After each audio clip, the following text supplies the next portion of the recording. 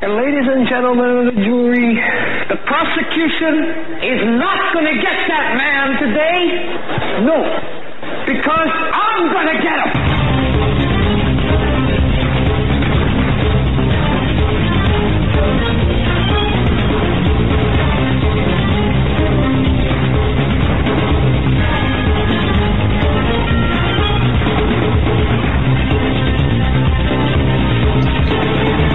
This is the Hagmann and Haggin Report for today. Welcome, folks, to our broadcast. Got a great show lined up for you today. Two very special people, Gary Heavin and Steve Quayle. I don't know how many people remember the Haiti earthquake, January 12th, 2010, and of course Hurricane Matthew that just happened in October of this year. Talk about a trip or a double death blow or double blow to the nation of Haiti, the island of Haiti. A lot of people, in fact, a quarter of the population, and just about homeless, displaced. With respect to the earthquake, oh man, hundreds of thousands dead, and it's just an incredible tale. Well, of course, you had the Clinton Foundation and Bill Clinton going down there, UN Special Envoy Bill Clinton, and of course, the Clinton Foundation as well. Going to hear a lot about that tonight with our guests. Before we get to them, I just want to remind everyone that portions of tonight's broadcast brought to you by omahasteaks.com. That's omahasteaks.com. In the search bar, put HH. That's omahasteaks.com. You want a perfect gift for the holidays? It's Omaha Steaks. You cannot go wrong. They've got over 500 different kinds of gifts there, and the best quality, best age cuts of beef. omahasteaks.com, omahasteaks.com. In the search bar, HH for Hagmann Specials. And again, our guest, Steve Quayle, stevequayle.com, and Gary Heavin. Joe, I'm gonna toss it to you, and you can bring them up. Yeah, we have both guests standing by. Just a quick note, you did the Alex Jones show today, which went really well. I was on the Common Sense show with Dave Hodges last night, and that was a very good show also. So check those interviews out if you guys have time. And tonight we have in the first hour with us right now Steve Quayle and Gary Heavin. Yeah, Steve, we'll kick it over to you, sir. Well, what a privilege it is to be on with you guys and have Gary back from Haiti, who spent the last 5 weeks down in Haiti. And Doug, we're having a crisis that there's a war against truth, and there's nothing or no one that can contend what's gone on in Haiti, and probably the greatest ripoff and the greatest cover-up of a ripoff financially relating to the Haitians and the whole recovery effort, obviously going through Hillary Clinton, obviously going through the Clinton Foundation. So with no further ado, I'll bring on Gary and let him share just from an eyewitness. And I got news for you. If he goes with the stories to tell that are out there, everyone's their jaw should be hitting the ground. Hi, Gary. Hey, Steve. You know, I feel like I'm at home. I order all my steaks from Omaha Steakhouse, and it's a wonderful product. Doug, you wrote a wonderful article preceding this interview today, and I sent it to Alex Jones, and they just sent me a note. They posted it. Wonderful review of Haiti. Very, very well done. Oh, well, thank you. Yeah, you know, Mr. Heavin, it is such a travesty. If people knew the truth, if the truth wasn't blacked out, as Steve said, there'd be a revolt. But you're doing so much great work, so much. If people don't know the work you're doing, a one-man United Nations, basically, Mr. Heavin is doing. I cannot say enough great about you, but go ahead, sir. Yeah, thank you for those kind words, Doug. Yeah, you know, it's if you know Jesus, you got to be about his business, and all of us. And what a great privilege to be on your show and to be talking to my good friend Steve. When people are in distress, particularly people that live in a country that don't know Jesus, and I'm not saying there's not a lot of great Christians in Haiti. There are. In fact, there's wonderful ministries in Haiti that have been serving there for years, and being there, particularly for 5 weeks, living in Haiti, responding to this hurricane. That was one of the great things I got out of it, just meeting these people. There was a doctor, her name is Catherine Wolf, and she's a medical doctor from Minnesota, and she's been living in Haiti for 39 years. And she was serving a community of a couple 100,000 people that live on top of this mountain, and she's pretty much the only doc in town. And they were devastated up there, and we were bringing in loads of food that went to her medical program to feed these people who've lost all their crops. And so that was such a great part of it.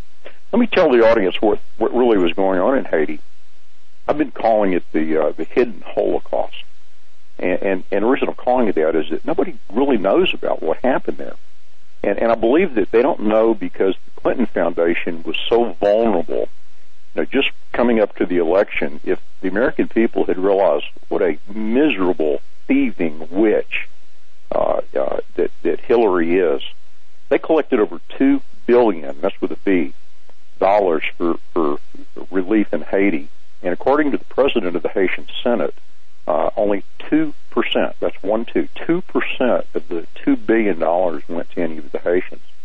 And I'm there with 3 of my aircraft and bringing in food as fast as I can and getting it out to these people. And when the hurricane went through that peninsula, over 1 million people were affected. 90% of them lost the roofs to their homes. They lost the crops, they lost the fruit trees, their animals, and they were literally starving. And there was virtually, it was a media blackout. And again, I think it was to protect the Clintons. The mainstream media has been exposed as an absolute corrupt group of people.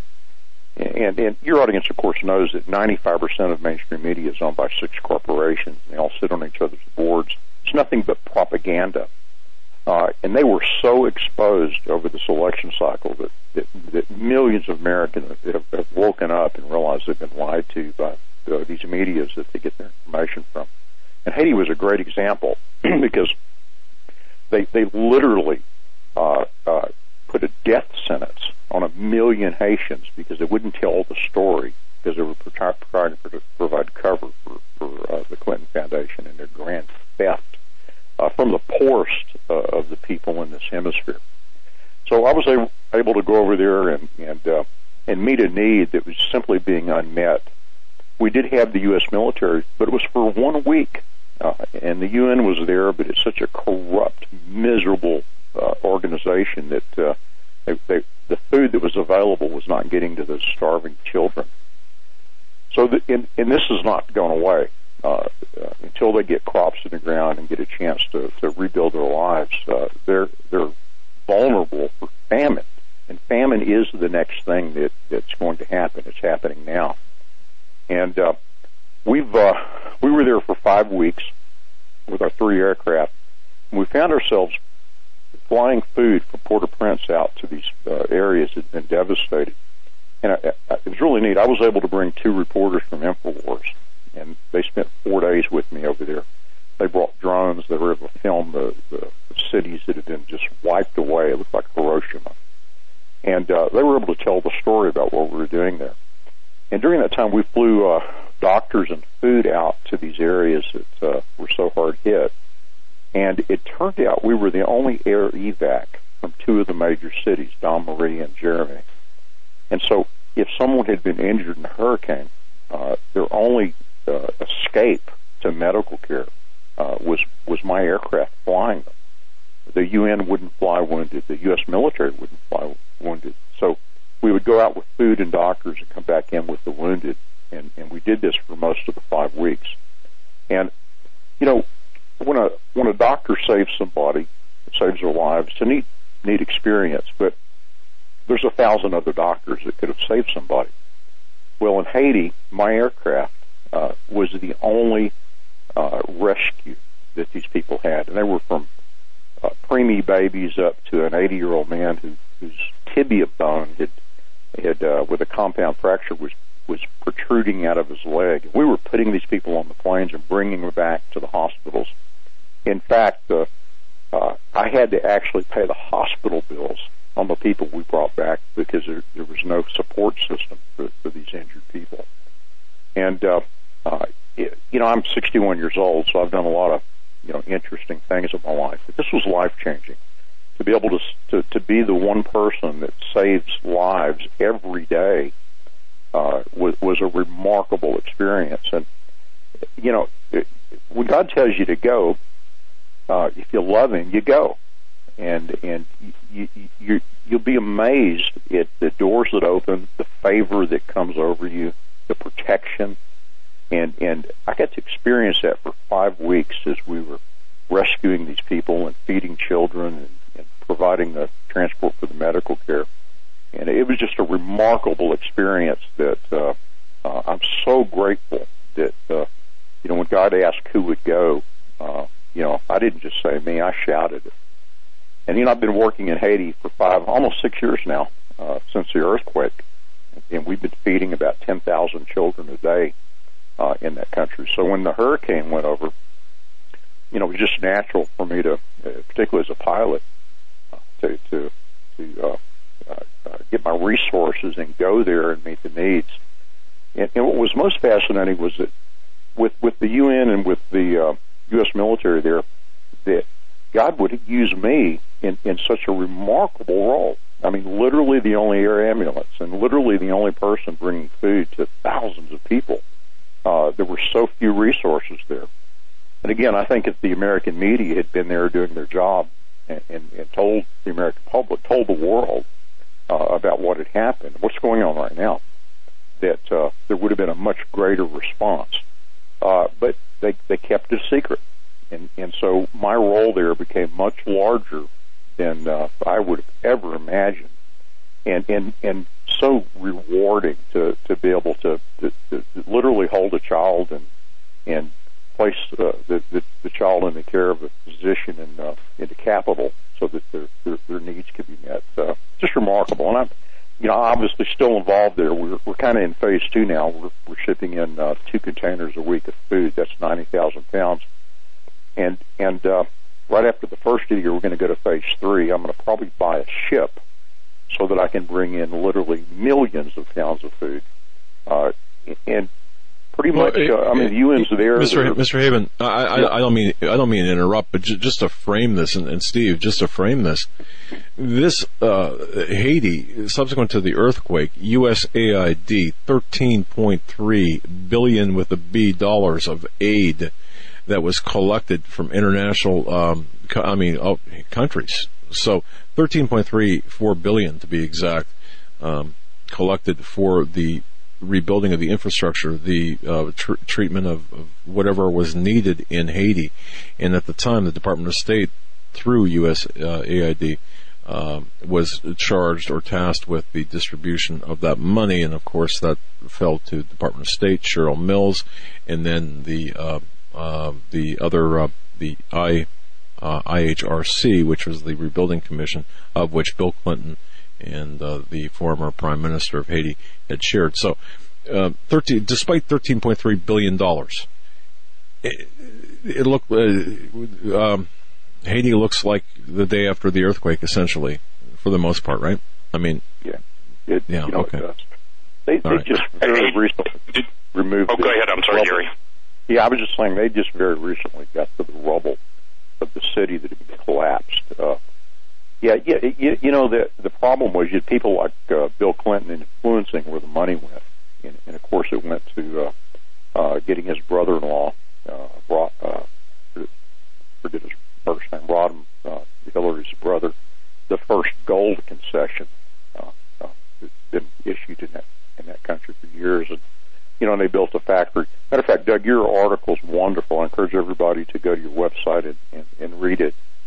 Very, very well done. It explains the whole process of the corruption that's there. And it's typical. Anytime you have Democrats in particular, but just bureaucrats managing money, it tends to go into the crony capitalism that these corrupt people, it's the only thing they know. And Steve, go ahead, Steve. My question is, where in the world are the other people of means? Where are the celebrities who celebrated, the big industrial park down there? Where in the world are they right now? But go ahead, Steve. Well, they're clipping coupons because they are part of the scam. You know, when I coined the term, and I've said it on Alex's show and I've said it on your show so many times, rape, pillage, and plunder, I used to say United States is going under, but until you understand that globalists are nothing more than plunderers, pirates, and the quintessential practitioners of global genocide, you get a feel. You know, one of the things I want Gary to explain, Doug, is because when we talk about hunger and starvation, most of us, now there are others, and Jamie W., who is down, you met Jamie, Gary, what a neat guy. There's some pretty amazing people, just some of the coolest people. Jamie went to, with Jeremiah over to, you know, Afghanistan and Iraq when they were over there actually trying to, you know, make a difference, and they did when God used them with the Kurds. But anyway, the thing is that I don't think people are desperate.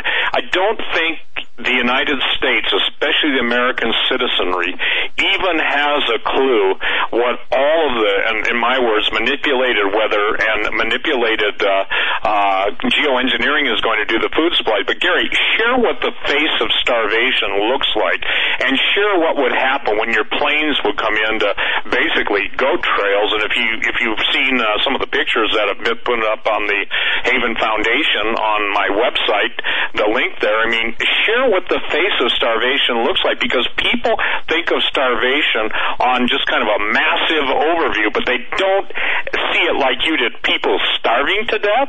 And obviously Haiti is just probably the most recent example, but the globalists don't give a darn, I'll be very careful here, about the lives of anybody but themselves. So, you know, you can see it, rape, pillage, and plunder.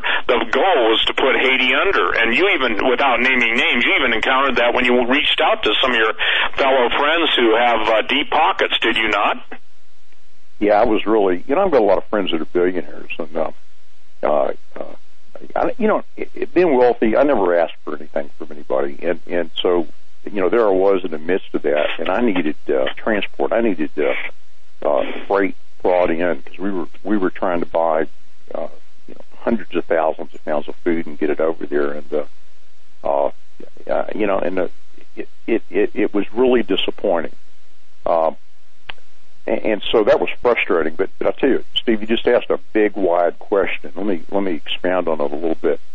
I would load my aircraft up from Port-au-Prince and fly it out to this desperate area that was the runway was a narco field built to bring in narcotics, and maybe they did some good after all, because we were able to bring in a plane with 2,500 pounds of food, and you know, the first day we did it, there were 500 starving people there, and they hadn't eaten in about 10 days, and you know, most of them are children, and we would unload the plane and kind of repackage it into personal size bags, and then have people line up and hand it out. Well, day 2 there was 1,000 people. Day 3 there was 2,000 people. By day 7 there was 4,000 people there, and we were having to bring in 3 planes a day, you know, with 7,500 pounds of food just to meet the need that was there. And I remember the first day I flew in, the Brazilian Army was supposed to be there guarding the airport. And again, I use the word airport very loosely, because it was a goat field. In fact, you had to fly over the field low before you landed for them to get their goats and cattle off the field that were grazing, and then come back in and land. And then the first day, the Brazilian Army was not there. I was back alone, me and, you know, probably 500 starving people. And you know, I got off the plane, and they came running at the plane, and they didn't just run; they were yelling and fighting, and I thought to myself, "Uh-oh, this isn't going to work out very well." And yeah, maybe I shouldn't say this, but I had a weapon on the plane, and I thought to myself, if I shoot the mob, it's probably just going to piss them off. So I left it alone. I figured God got me there, so, you know, he'll get me out of there. And you know, to calm down, and kind of the posse arrived, and we were able to get things back under control. I was mobbed another time by 1,000 people. They were impatient with the food distribution. You got to realize these people are starving, and you can't really blame them. It was a great experience for me to see what desperate people will do, and the mob just kind of started to rush the food, and I was standing in the middle of the melee, and I had a bodyguard there, an ex-Marine who's a Haitian, and as these 1,000 people went tearing by us, and again they're yelling and fighting and trying to grab the food, but I'd been there a couple of weeks, so this was, it wasn't as alarming as it might have been the first day. But with this whole thing going on around us, my bodyguard and I just kind of looked at each other and shrugged our shoulders. It was like a scene out of a Western movie. The town had just kind of gone to, where all we could do is just calmly walk out of this melee. And we got on the plane, and I looked at him and I said, "Well, we need a better plan." And then we came back the next day. I'd actually Googled emergency food distribution. And believe it or not, there's a lot of stuff online. And the next day we came out with stakes and rope and a magic marker to mark people's thumbs and the whole deal. But my movie AmeriGeddon, which is what most people know me for now, it depicts the time in America where the power goes out from an EMP. And I think God gave me a preview of that, because there was obviously no power, no water, and there were masses of starving people, which is what I depict in my movie is happening. And I actually got to see firsthand what desperate people would do for food, and I got to tell you, it ain't pretty. And when you consider that the average American has 3 days of food in storage, what's going to happen in America when people are hungry? What are they willing to do to feed their families? And I encourage people to watch my movie AmeriGeddon. Go to AmeriGeddon.com and the website. Go to your website, Steve, and get that. And now's a good time, because we've got a little reprieve here with Trump being elected, but our country still faces the globalists and their ultimate plans. And would the globalists value the lives of these poor Haitians, or would they consider that part of their depopulation plan? And I tell you, all the actions that I saw in Haiti, the miserable response of people with resources, people with influence, like the Clinton Foundation, they don't care about these people. In fact, I think they care so little, they see them as expendable, or as Kissinger says, useless eaters. And I think you've got, if you don't have to be a Christian, you at least have to value people as your equal, no matter the state that they're in. And I was picking up these little Haitian babies and saving their lives, because I may be a wealthy guy, but my life has no greater value in God's eyes than the lives of these little children. And so people like us are called to meet the needs of those that are less fortunate. And here in America, we need to be mindful of our blessings and the responsibility that comes with those blessings. We have got to be willing to go where God tells us to go. Absolutely. Well, Doug, one of the things, and Gary, that's really concerning, the war now against truth-telling is, you can understand the prophet who cried out, "Woe unto them who call evil good and good evil," because now the full globalist push is against the truth.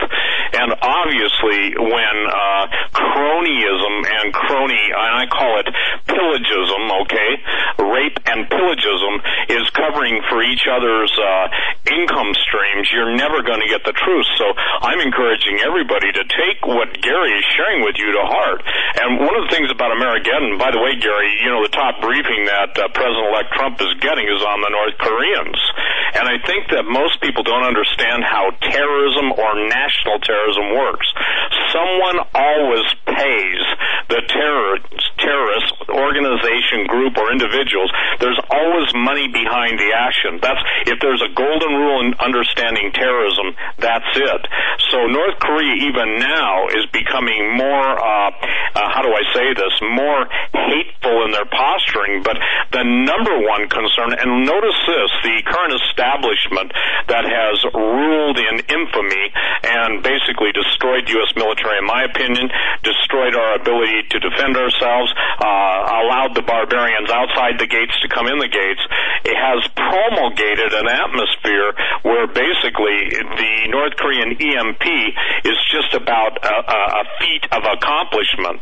And so the thing is that when it happens, again, any of us, we're used to, if you will, the planned behaviors we deal with, and we go flip the switch, you expect the lights come on. You go to the faucet, you expect the water, you flush the toilet, you expect the toilet to flush. But I think what Gary is describing, forgive me, I know what Gary is describing, is so far off the radar, and the reason, obviously, for the mainstream press, the vomit brokers, as I call them, the sewage-sipping, lying devils from hell who are steeped in the cauldrons of the darkest recesses of the earth.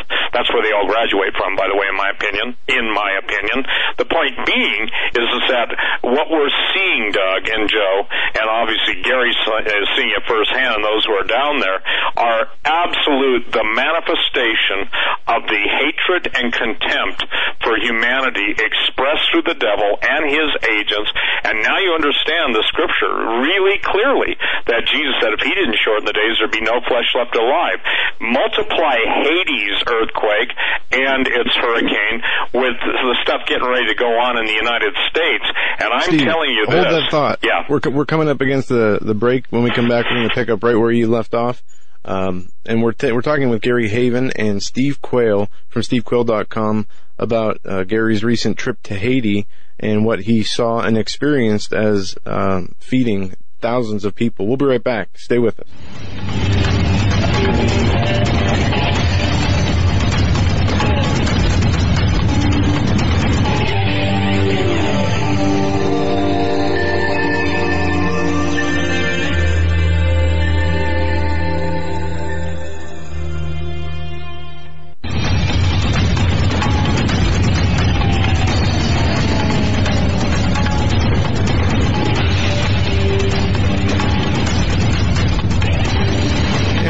Ladies and gentlemen, we are talking with Steve Quayle from stevequayle.com and Gary Heavin, talking about Gary Heavin's recent trip to Haiti and the role that he's played in Haiti since the earthquake and Hurricane Matthew, in helping to feed and house so many people from Haiti who've been devastated by these natural disasters.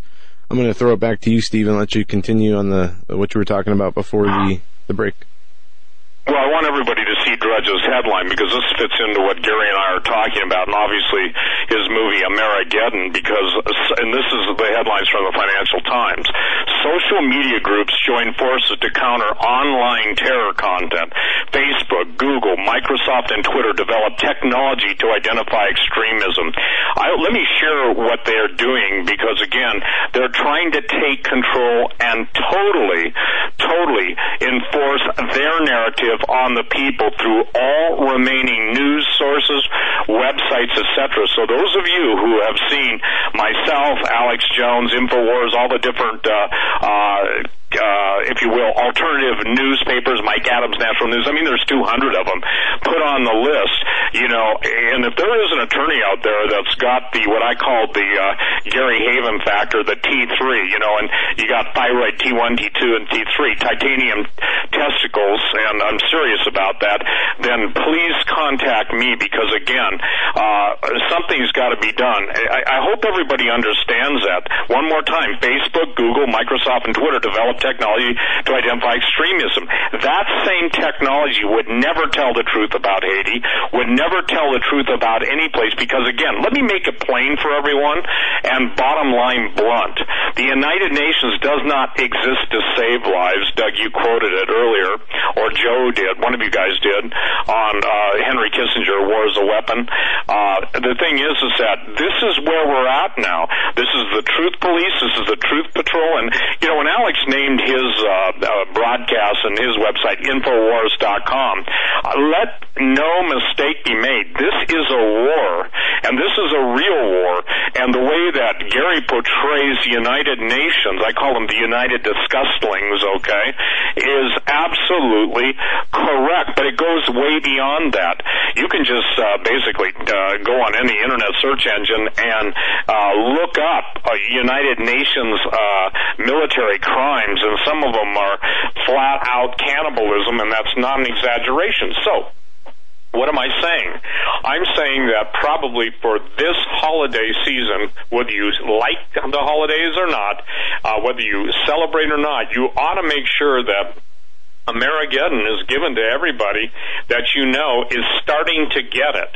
Because what I'm going to say is this, is that if you don't get it, you're ultimately going to pay, and the price you're going to pay is going to be beyond your measure. And at this point, Doug, at this point, Joe and Gary, the number one concern in everybody's bucket list or things to do or things they must attain, it's food first. And the thing that will happen is obviously as people begin to be ostracized, I'll turn it right over to you, Gary. There's a formula that I've always spoken about for 25 years on talk radio.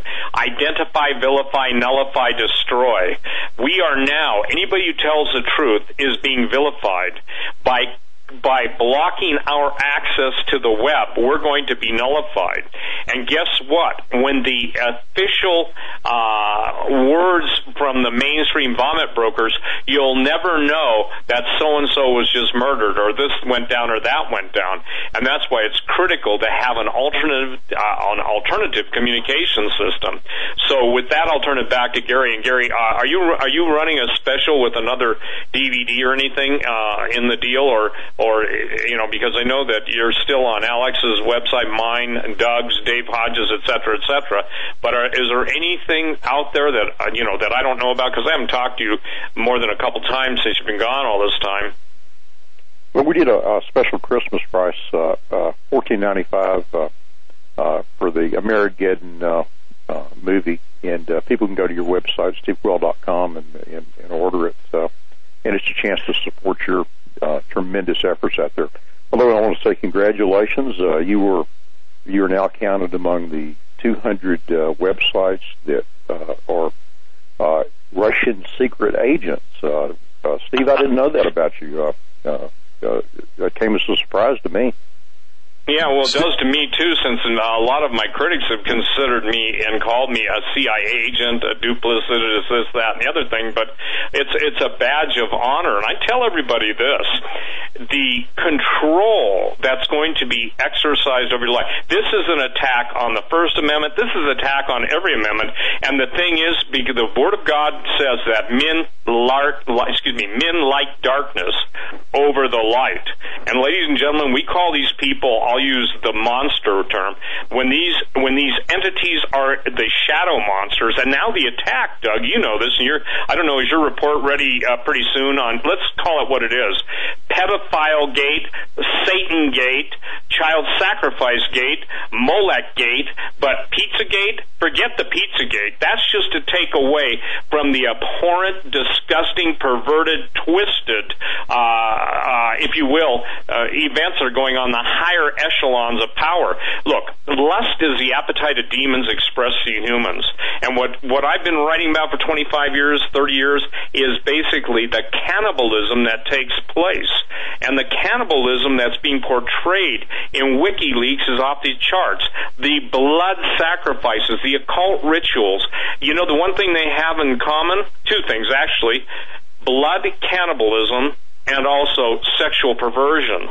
Now, what you're dealing with is two life forces there. You're dealing with the original force of life, meaning you're allowed to live, and then the procreative force of life, which is obviously what God gave to mankind to let us make our children in our image. You know, God let us, if you will, partake in one of the greatest creative miracles. Now, that doesn't go unnoticed by the henchmen from hell. Okay?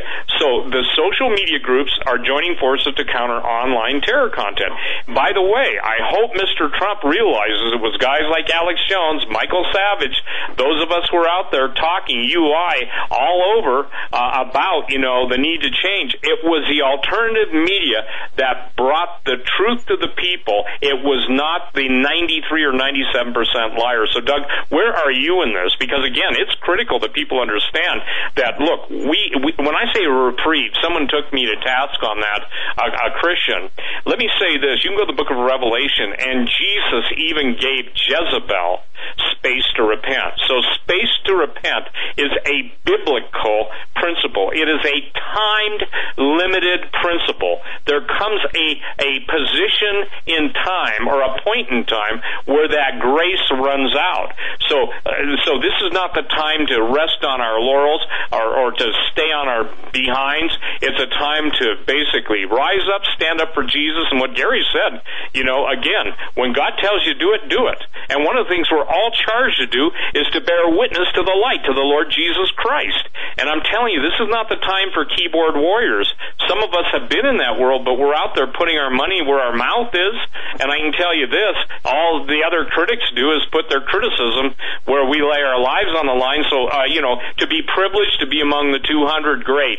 And ladies and gentlemen, I will tell you this, that AmeriGeddon will make probably the best, and I'm serious. Look, every video, people forget about stuff. So I'm saying during this month of December into January, have a New Year's Eve party, and I'm seriously, obviously people say, hey, Quayle's telling everybody go out and get drunk. No, I'm not saying that, but have people over for dinner. Put the DVD on the screen, and then discuss it. And if you got liberal friends like I no longer have, that's a story in itself. I got rid of the two most liberal friends I ever had, and the deal is it was by mutual disgust, I might add, them towards me towards them. But I see God doing a wonderful thing, Gary. I see Him raising up people that will respond to Him, and people will get the message. By the way, once again, AmeriGeddon's central premise about the EMP, and don't forget this, nobody is, their hands are not clean of Kim Jong-un. The guy is basically getting paid off, and he'll press the button when he's told to. Doug, where are you at on the whole pedophile gate thing? Steve, very quickly, probably by the end of the week, we have a couple of guests coming on revealing even more information about this. Interestingly, very quickly, the images that were transmitted in the Podesta, a couple actually of the Podesta emails, the data sizes are not consistent with the size of the regular size of the image, and I'm not talking about high definition. So there appears to be some data encryption with the images, and that's not a secret. So I'm not talking out of school. There are citizen investigators out there hitting those images with brute force, attempting to break the encryption. Stig analysis is what it's called officially. That said, by the end of the week, I should have a good handle on the entire thing, and I'm looking at really a book-length article. I mean, a book-length report. My son Jason sent me something that tied this all together. There's a young woman in Haiti named Monica Peterson. Steve, I sent you that to put on your website. She was working for the Human Trafficking Center, and 2 Sundays ago, she was suicided. And I say that because she was investigating the abduction of children that was affiliated with Hillary Clinton. And this young woman who was volunteering her time to be in Haiti suddenly has decided she's going to kill herself.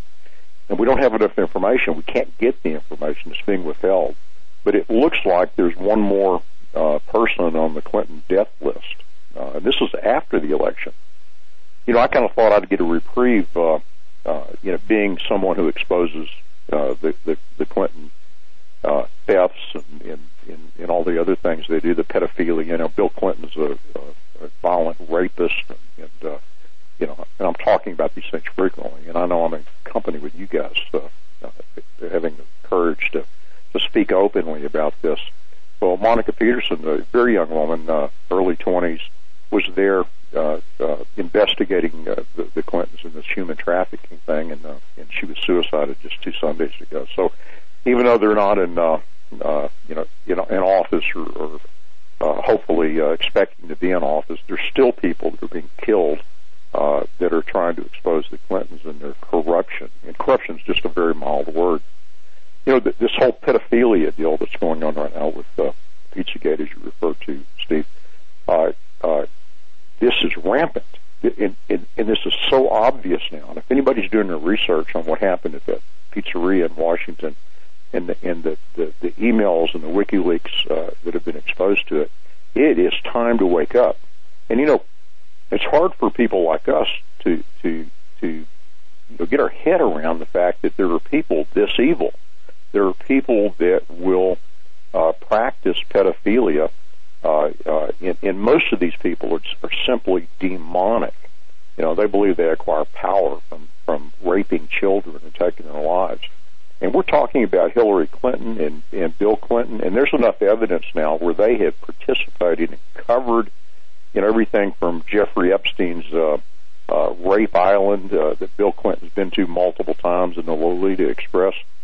And the thing about what Trump has accomplished is, first of all, he's given us permission to talk about those things that are politically correct, and not let the language police shout us down or try to ridicule us into silence.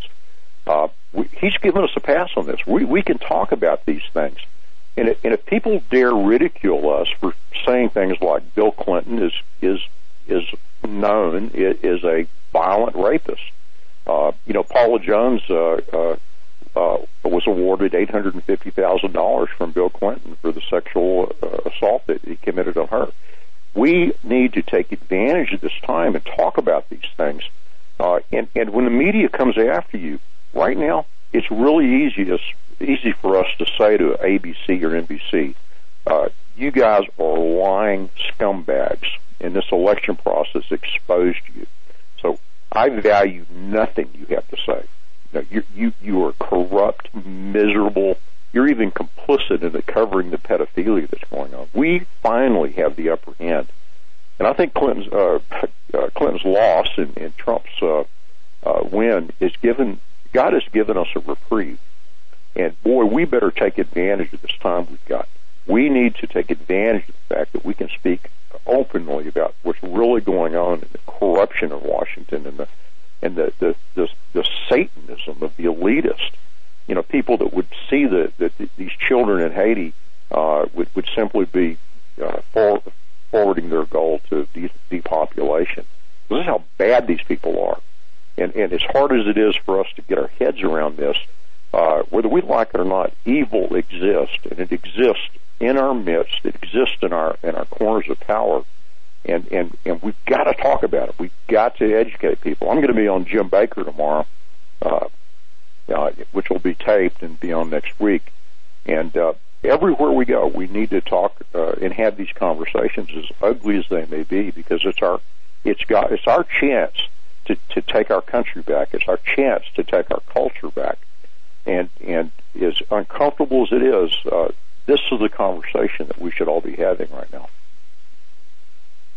You're exactly right. And the level of darkness that these people operate in is just astounding. And to anybody who does just the smallest amount of research or spends some time doing the research into this, you'll see that there's a lot more to it than what's going on in the mainstream news. And this ties into, Dave Hodges did a story on this about this new bill that's coming out where they're tying the fake news and Russian propaganda, and this is what you mentioned earlier, trying to and social media sites, as you said, Steve, Facebook, Twitter, are now putting algorithms in to stop what they call fake news. It's all an attempt to censor the truth from the public. It is so obvious now. People. Go ahead. Mr. Heavin, one thing, and I just want to touch on this because we're going to run out of time if I don't. I wanted to mention, when you were in Haiti, and you've been in Haiti, folks, Gary Heavin has run a rescue mission that would put the UN to shame, basically, where USAID has failed. Gary Heavin has done so single-handedly. But in connection with Haiti, Pizzagate, all of this, whatever you want to call it, Pedogate, there was a woman by the name of Laura Silsby. She was connected to the Clinton Foundation. Laura Silsby was arrested leaving Haiti with 33 children. Ostensibly, she was rescuing these children. Well, there's a problem with that. As Laura Silsby was going into the Dominican Republic, the authorities there had interviewed the children, And instead of it being a rescue operation, they accused Laura Silsby of kidnapping. It was a kidnapping operation, child kidnapping operation, allegedly. And, I'm just couching it here. Well, Doug, the 33 is the giveaway, okay? Absolutely. And just like the original reports, ladies and gentlemen, I want you to notice something. The immediate reports of any news story of most, what we would call, heinous, or disgusting murders or anything, when you see 33 first before the number starts to climb, like in the Inferno, I hope people understand that warehouse was basically run by Satanists, was run by some of the most disgusting people in the world, but the original reports that came out on the Daily Mail, basically it was 33. So again, that Laura Silsby would get caught with 30 cases. When that happens, the news basically goes out to all the Illuminists. She's one of ours.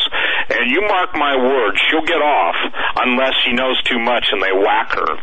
So please, everybody, keep that in mind when you're seeing this number 33. It's not chance. It's not basically a bunch of odds makers in Vegas, coming up with that. It is the Illuminous signal that they're behind it. So when you see 33 people dead, 33 people burned, 33 children being stolen, kidnapped, what you've got to understand is that this is the people that control every form of mainstream media. And I'm going to call everybody tonight that's a Christian, that's a believing prayer warrior, that is redeemed by the blood of the Lord Jesus Christ, that is a practicing intercessor, to home in on this, that God is going to fulfill His word, that He's going to expose how incredibly evil those in our government leadership are. And I want you to not give up. I want you to not quit. I want you to not just go half-heartedly. Because if we don't get this thing exposed by the power of God, thank you, Doug, for your efforts, and everybody out there that's warring in this realm, but you guys who are investigators need to be backed up by literally the army of heaven. And I don't believe that's BS. I don't believe that's Christian praying to some pie in the sky. That's what, some of my critics always accuse me of. I know this, that God answers prayer, that we got a reprieve because God's people humbled Himself. And for all you waiting for the day of the Lord, as Pastor Langford said, you don't have to worry about going after trouble. Your troubles are coming to you. They're coming to all of us.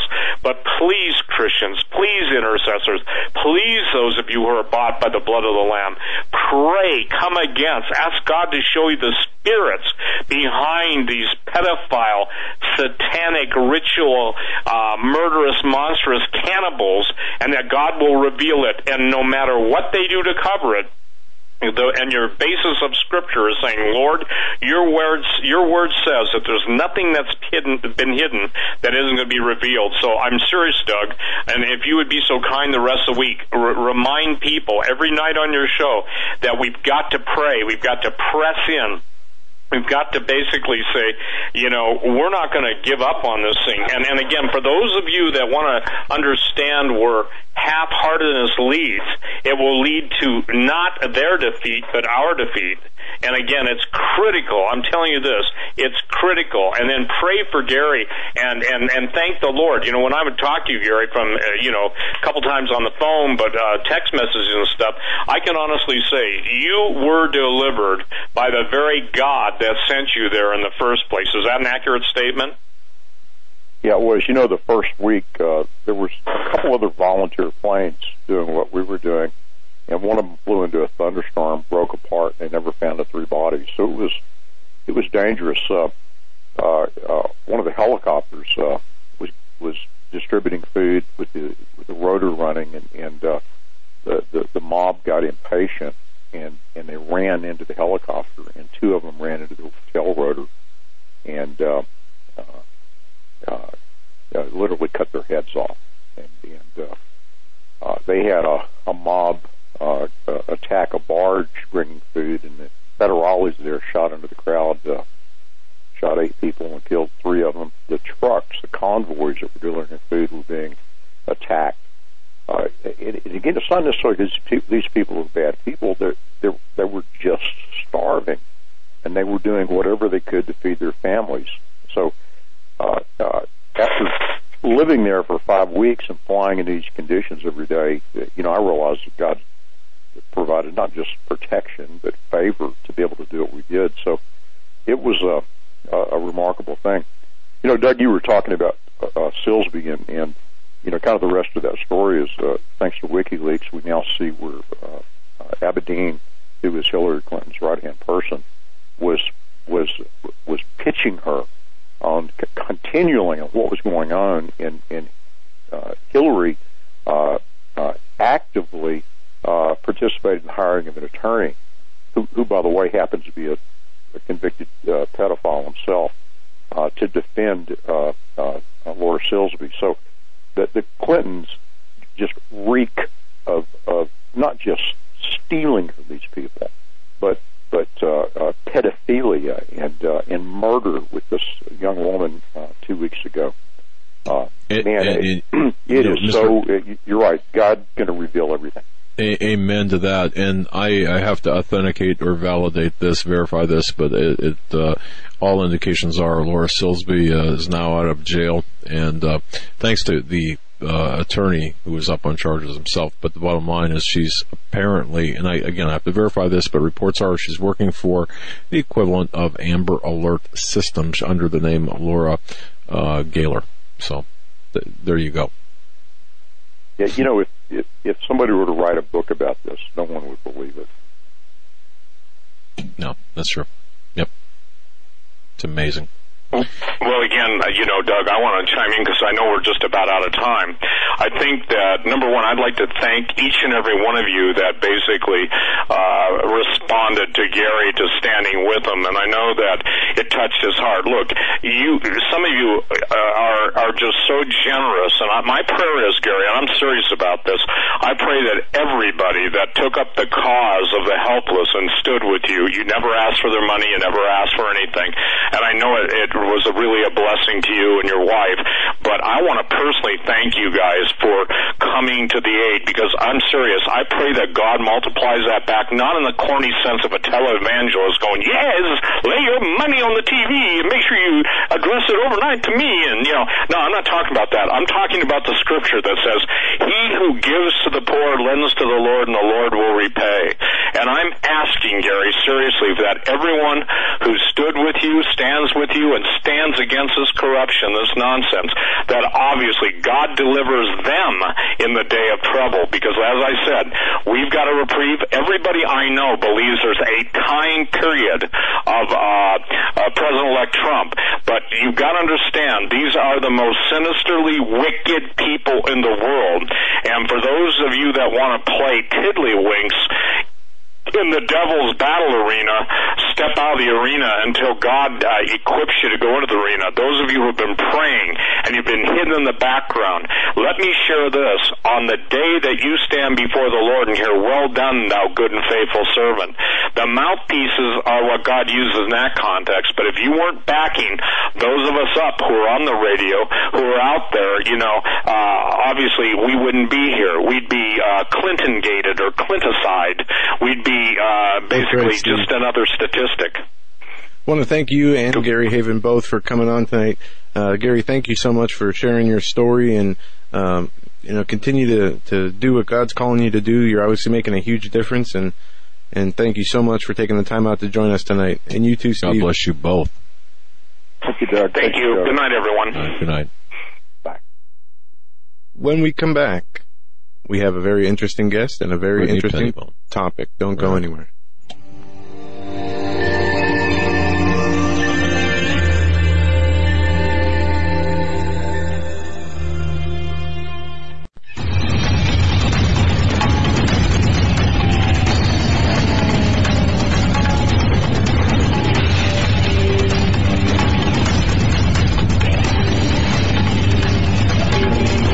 Welcome, ladies and gentlemen, to this edition of the Hagmann and Hagmann Report. Have we got a special guest lined up for you? Oh my goodness, have we got a great guest.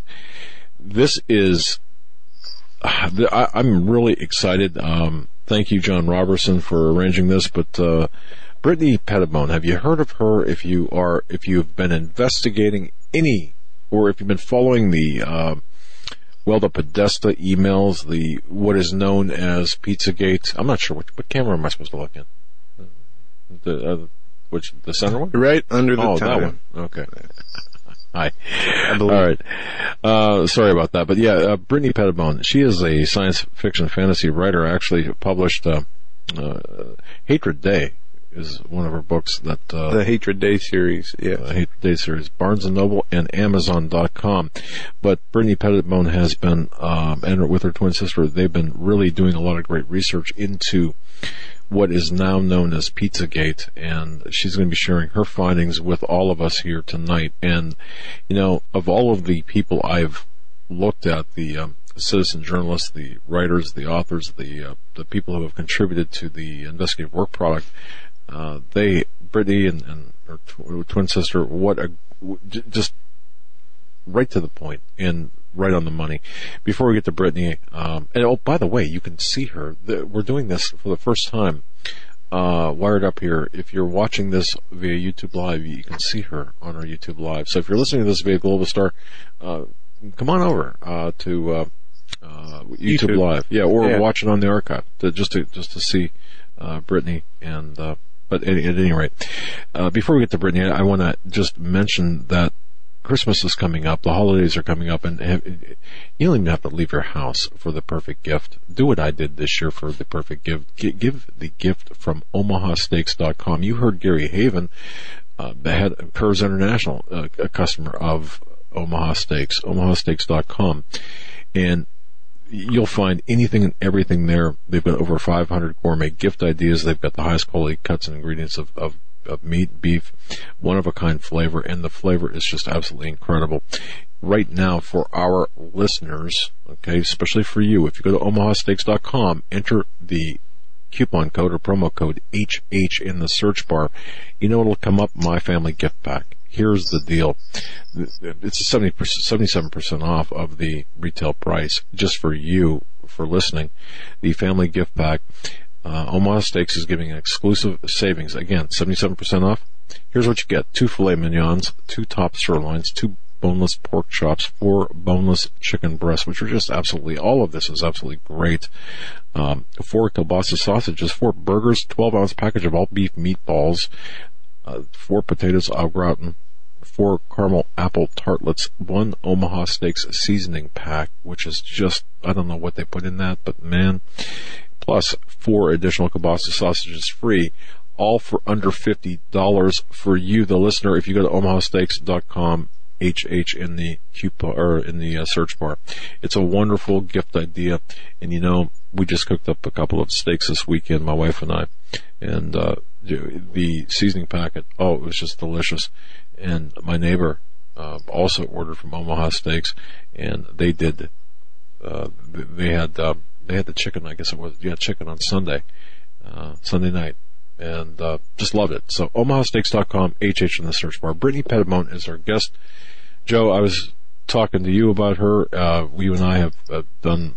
You and I spoke about her research product, and I think it's second to none. So we're awful lucky to have her tonight. And you can follow her on Twitter. Her Twitter is at Britt Pettibone. That's BrittPettibone. Yeah, and Brittany, it's great to have you on the Hagmann and Hagmann Report, especially first time ever video guest. Yeah. Oh, yes, thank you. It's a pleasure to be here. Well, I have to ask.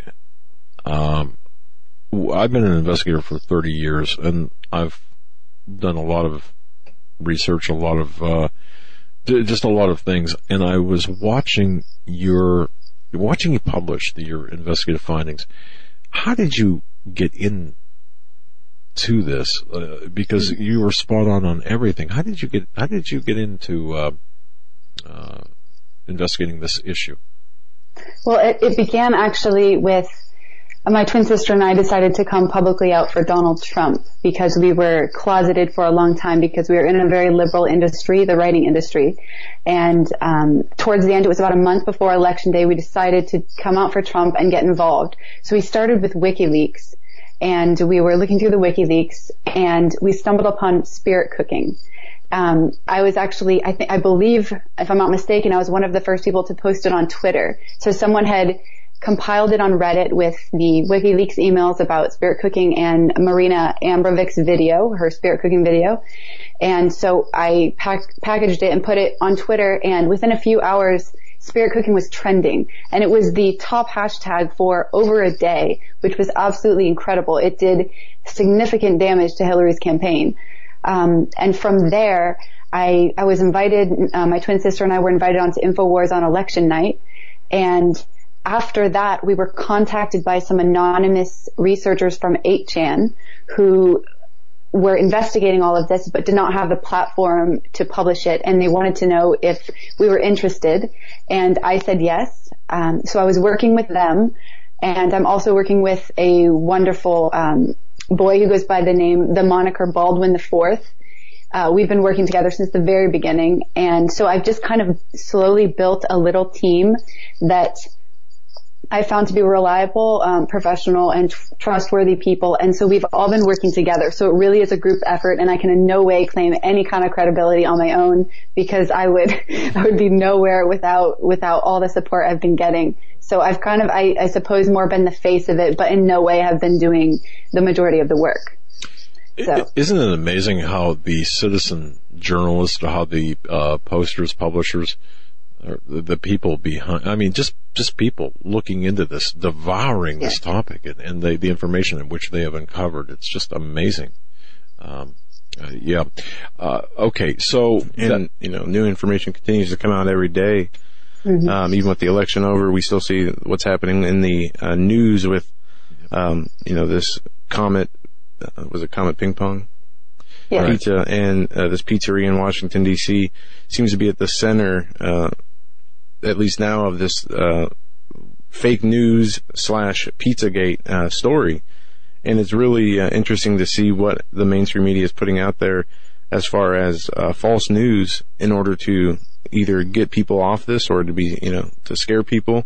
And then you got a bill that's passed the House that, labels 200 plus different media outlets, alternative media outlets, as fake news, Russian propaganda. Yes, yeah. And that's in danger of going through the Senate and being signed by the president, putting free speech in jeopardy.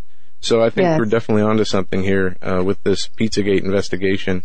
And if you want, can you share a little bit of what you guys have uncovered that maybe has gone unnoticed? I was Brittany, but what I was going to ask her was if you want to kind of catch everyone up, give everyone an overview.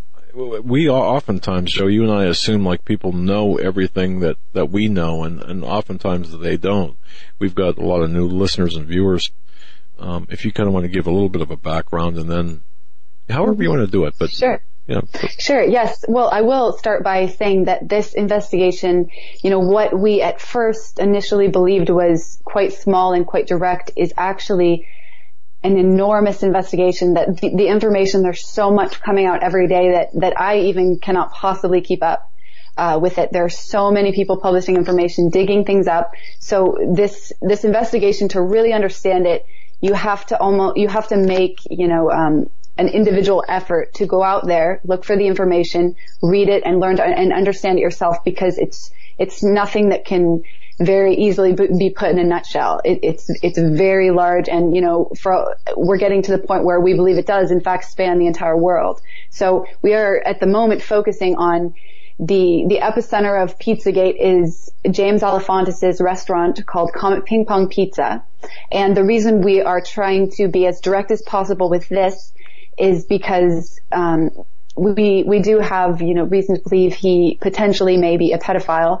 And this man he is connected to George Soros, who he has a funded his super PAC, George Soros' super PAC. It's called American Bridge 21st Century. Donated $1 million to James Alefantis in 2012 and over $1 million in 2014. And James Alefantis has also visited the White House numerous times. He has posted photos of Barack Obama on his Instagram account. He knows Hillary Clinton. I'm not sure if they have met in real life, but I do know that she has written him personally an email thanking him for participating in a fundraiser hosted by the Podesta brothers. So we're finding these connections between all of these people. He's actually also the former boyfriend of David Brock, who owns Correct the Record. So there's this network of elites that are very, they're all connected to James Alefantis, and we are all asking the question why. Because, James Alefantis has also been named by GQ, one of the 50 most powerful people in Washington, and yet a friend of mine, Jack Posobiec, has actually gone to Comet Ping Pong. He did a Periscope there, and it's like a dive restaurant. It's very dark and grody and not nice in any way. And so you wonder, the power this man seems to have. Brittany, was he the one that was thrown out doing the Periscope? Yes, correct. Okay. Yes. I believe he went on InfoWars and did an interview about that. But yes, he was thrown out, I believe, just for periscoping. I guess they didn't like that, for some reason. But yes, he was thrown out with a friend. And I believe he also went to Besta Pizza, which is another one. See, what it is you have Comet Ping Pong Pizza, and then there are several other restaurants on this strip nearby Comet Ping Pong that are also very suspicious. They have, pedophile logos. And these are verified as, being pedophile by the FBI. So we have, FBI photographs of what pedophile symbols are. And so we match that to like Besta Pizza, which had a pedophile logo. And actually it's important to note that they recently changed their logo. So I don't know if it was because they were getting threats from people, or I'm not sure, but, they did change their logo. And so there are several, restaurants around this Comet Ping Pong that are all very suspicious and are all at the same time being investigated. So there's a lot of information coming out.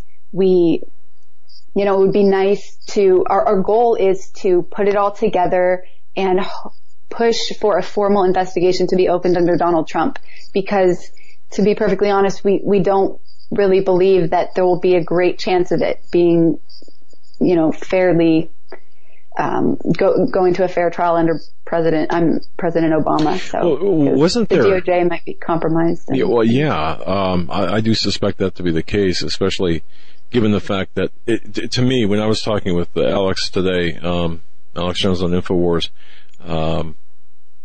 it might have been off air. I really believe the epicenter to all of this, or at least one important aspect of this, is the Clinton Foundation. Now, just so people know, with respect to, that's anyway. Everything kind of crosses through the Clinton Foundation. Are you finding that, or is that just kind of, or?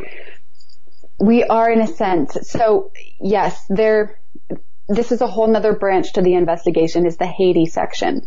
So we have, Comet Ping Pong, and then it branches off into Haiti. And the reason this began is because there was a woman, her name is Laura Silsby, and she is a child smuggler, an associate of the Clintons. She went to Haiti under the guise, with a group of Baptist missionaries to, quote unquote, rescue Haitian orphans. The problem was they weren't orphans. They were taken from their parents. Laura Silsby was charged with child abduction and criminal conspiracy. She served 6 months, in prison in Haiti, and I believe it was Bill Clinton, while he was a special envoy from the UN that was in charge of recovery and reconstruction efforts in Haiti, he got Laura Silsby's group off the hook, essentially, when they were arrested in Haiti. He was not able to get Laura Silsby out of Haiti right away, so she had to do her time 6 months.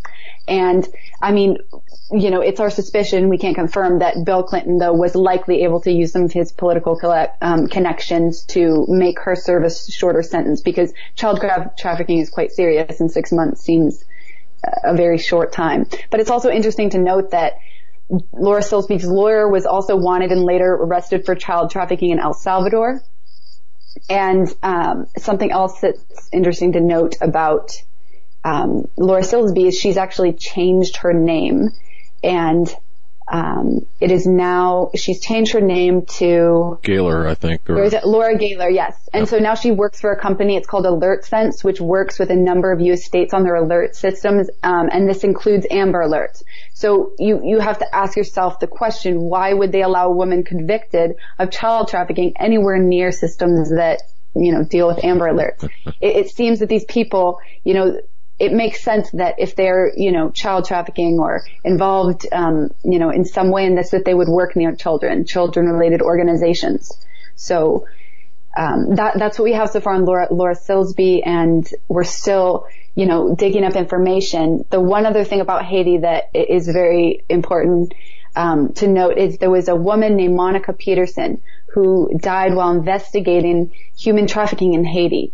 And so a close friend of Monica Peterson, her name is Bella Robinson, she claims that Monica was in Haiti investigating the Clintons' possible ties to a pedophile ring, and that her family hasn't been able to get any straight answers about her death. So this was a post that Bella Robinson wrote about Monica Peterson. So that's all we know so far on her, that she was, according to her friend, investigating that. So this is why it's bringing us to Haiti. And so we're digging up information there. And then we're also trying to keep, we're trying to keep a focus on Comet Ping Pong, because this investigation is so large that it's really not good. We're not going to be able to interpret it very well to the average citizen unless we keep a strong and direct focus. And keep it in a way that we're able to explain what's going on quickly, and, through images and short, tweets and, just sound bites of information. Because it really is, I've been working nonstop on this, and there's still so much that I don't know and don't understand yet, because there's so much information.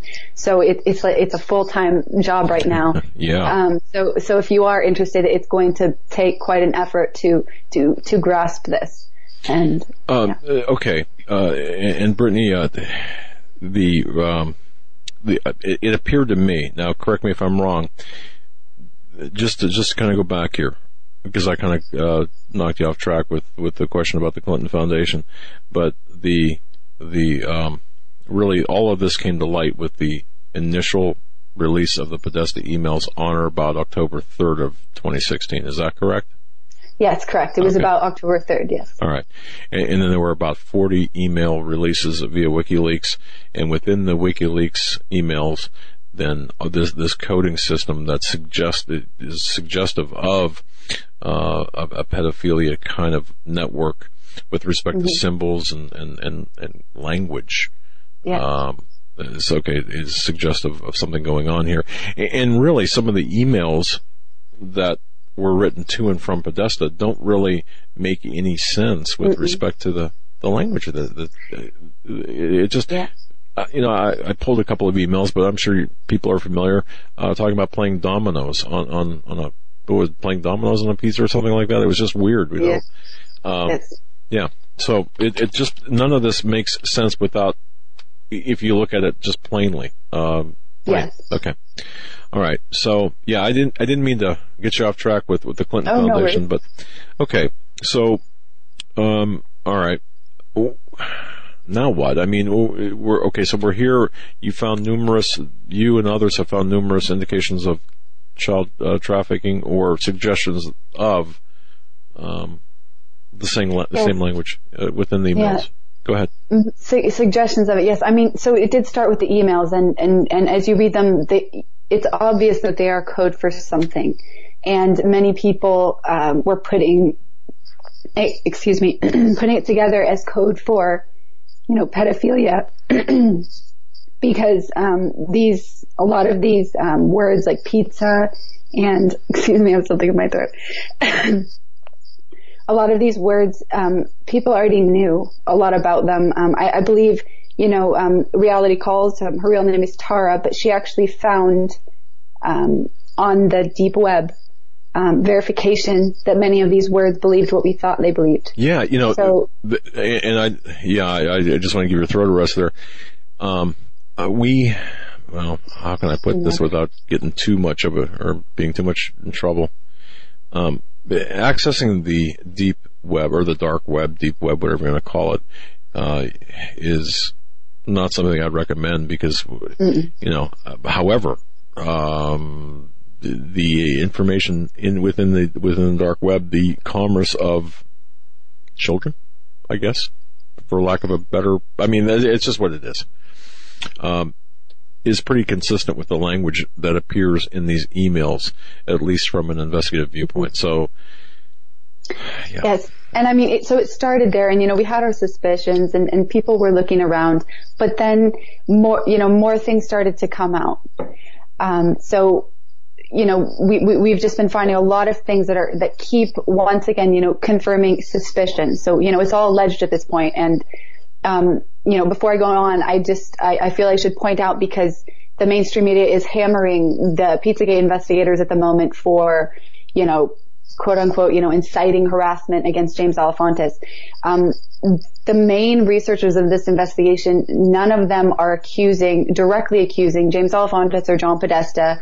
They are innocent until proven guilty, and we cannot declare them one or the other. All we can do is collect the evidence, screenshot it, archive it, and demand a full investigation. That is our role, and that's what we are looking at our role as. So we're not directly accusing anyone. We're trying to, since the law enforcement is not getting involved at this point, our goal is to create public awareness, enough in order to, push for a formal investigation, and hopefully we'll get that. But onto James Alefantis and John Podesta, there were a lot of things to indicate, perhaps, potentially pedophilia and things. So I'll just go through a couple. So, there was first a Washington Post article, which I actually deleted and had to be archived, and this is how we dug it up. It was a Washington Post article that says that in Tony and Heather Podesta's home, they have pictures of naked underage children by a Serbian artist who they, very much like. So there was that. There are numerous photos on James Alefantis' Instagram, which used to be public. It has been set to private since. But there are numerous photos that indicate some kind of, potential child abuse or pedophilia. If you look at the photos, in one, for example, he has, a fake baby doll. It's a German baby, and there's a price tag on it, for, I don't know, $1,000 or something like that. And he's like, oh, it's too expensive, as if he's going to purchase a child. Or, he has so many photos of babies eating pizza. And if you read the comments on the photos are the most telling. They, will make really disturbing remarks about the photos that all allude to, this perhaps being, some kind of pedophile ring. Also, a recent discovery we made, which is very interesting, is James Alefantis' Instagram profile picture is a statue of Emperor Hadrian's 13-year-old lover, Antonius. So, in a sense, that alludes to pedophilia. How in the world how did you... These guys are great. These researchers are great. So I will not take credit for uncovering this. So what happened was, where you can find most of this research is right now vote.co. So the research, the entire investigation essentially began on the Donald Reddit, but it was banned from Reddit recently, because apparently it was, they were labeling it a witch hunt. So they banned it from Reddit, the CEO did, and the Donald Reddit is actually now quarantined from the rest of Reddit. It's not fully banned, but it's quarantined. So that's interesting. But so everything was moved over to vote.co, and then you can go and check for updates there daily. But yes, this is something that just came out, and I found it very interesting. They matched the statue to Antonius, who was 13 years old when he became Emperor Hadrian's lover. Yeah, that would have been my first guess. I looked at that. Yeah, that's what that is. And we've seen the photos from the Clinton campaign, John Podesta, the photos alluding to cannibalism, where there's in one of the old campaign offices, there's a photo of two men standing over what looks like a mummy with forks and plates in their hand, and it looks like they're jabbing the fork into the person. And I think one thing that we need to make a distinction is, because we see the media trying to take this story over with the recent events that took place, which people are still dissecting. But this story is not about Comet Pizza or Comet Ping Pong Pizza. It's around the Podesta emails and his involvement in a potential pedophilia ring. And then, where does Comet Pizza fit into that? If it does. And again, this is all alleged, in our view. Connections. Yeah. And, as you mentioned, the owner of Comet Ping Pong is, in the top 50 most powerful people in Washington, D.C., which raises a lot of red flags. Well, David Brock connection, though. Yeah, and there are, a lot of the Podesta and friends are friends with people who've been convicted of pedophilia and other as you mentioned earlier in Haiti, the child trafficking and the Lolita Express from Jeffrey Epstein. Brittany, we're about a minute out from the bottom of the hour break. In this minute, though, you just blew my mind with that reference to that whatever it was. These people are amazing. In the minute we have, I just want to make sure that people know where to follow you. I think this is so important because when I found you, I thought I found a treasure. So give out your Twitter feed. My Twitter handle is at Britt Pettibone, BrittPettibone. Okay. And of course, you are a science fiction writer. Your book, Hatred Day, right? Yes, correct. Okay. And that's available at Amazon and Barnes & Noble. Folks, a very special guest, a science fiction writer and a tremendous researcher. In fact, we should get her a badge, name or an ID. Brittany Pettibone from all the way from the West Coast. We're going to be right back with Brittany Pettibone. You're listening to the Hagmann Report right here on the Global Star Radio Network. Stay right where you're at.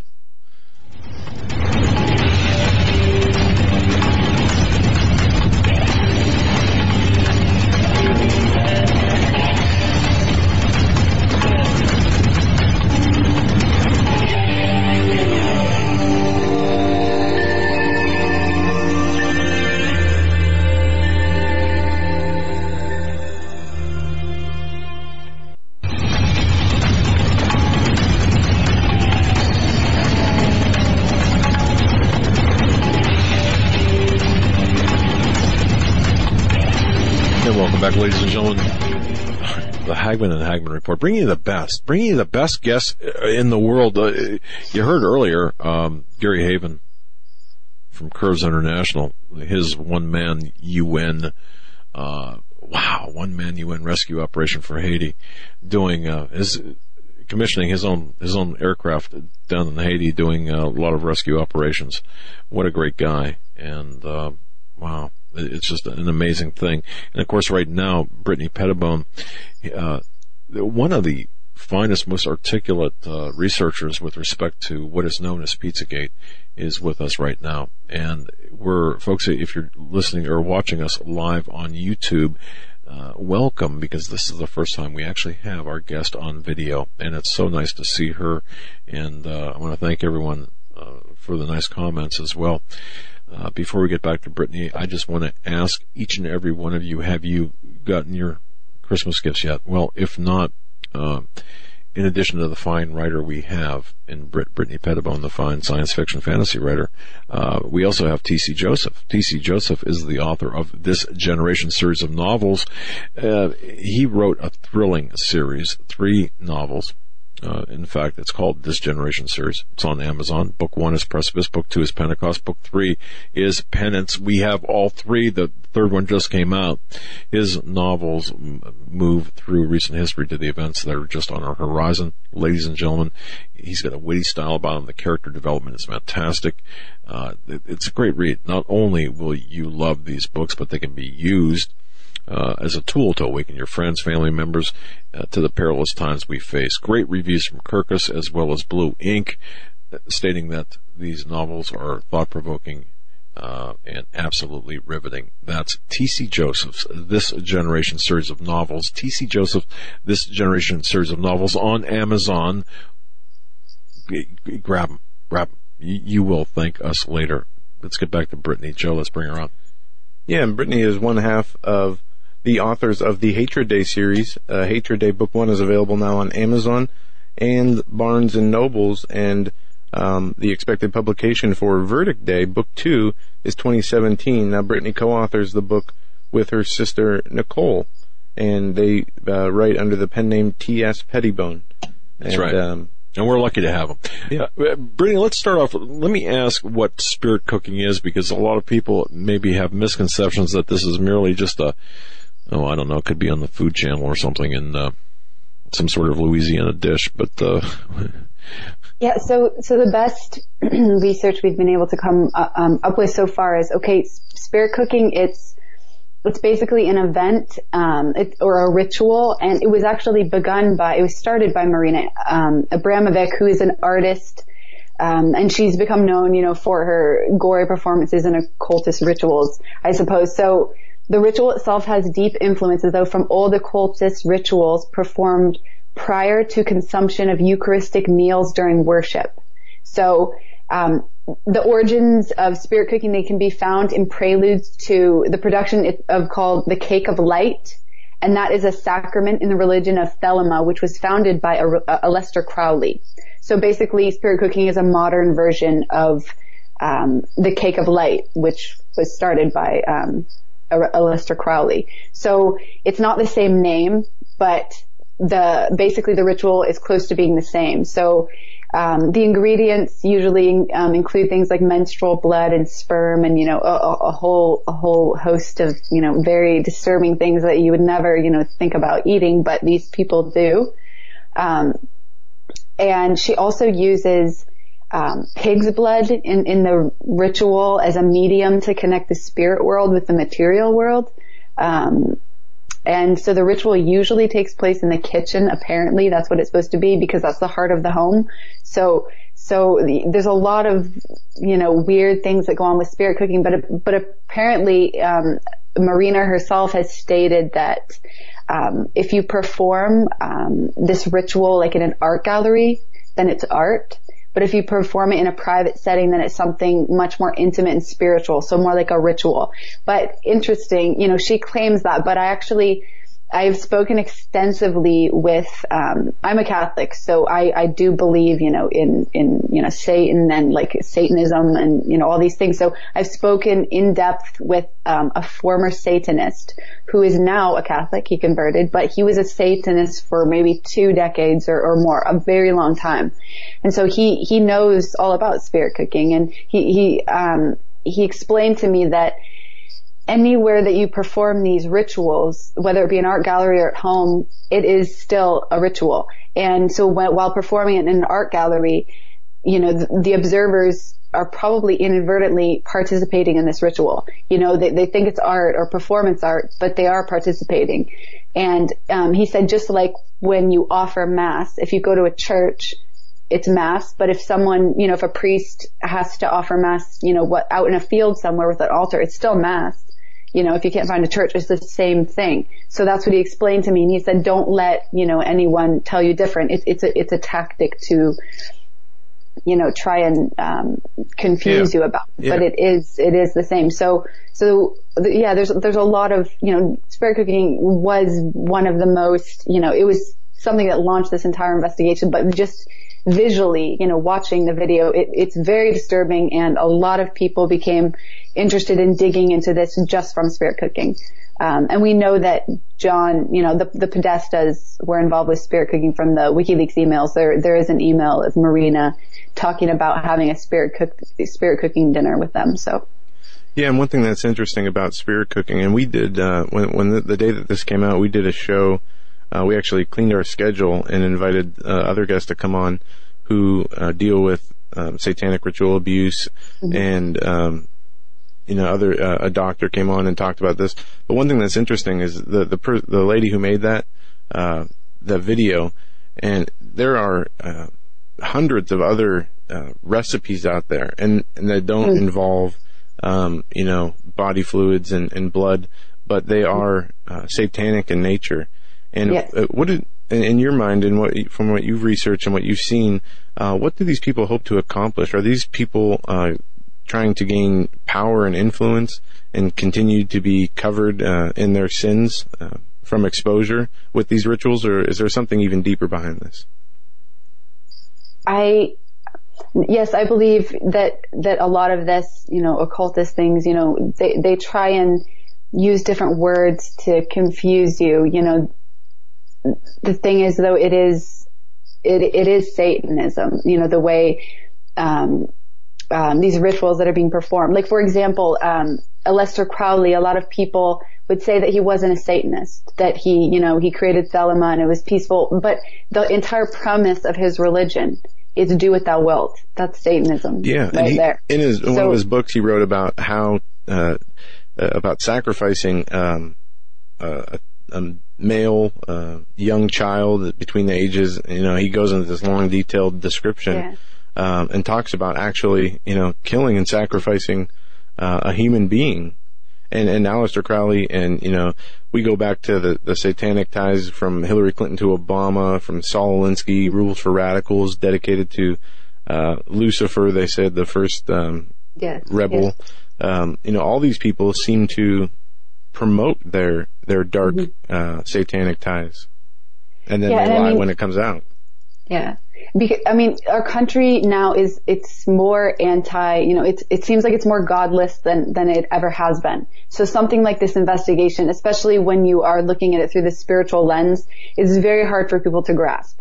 Because, many people maybe don't believe in God or don't believe in Satan, but they do believe in God, either or. But the important thing to note is that these people do believe in Satan. So whether you do or not, they do.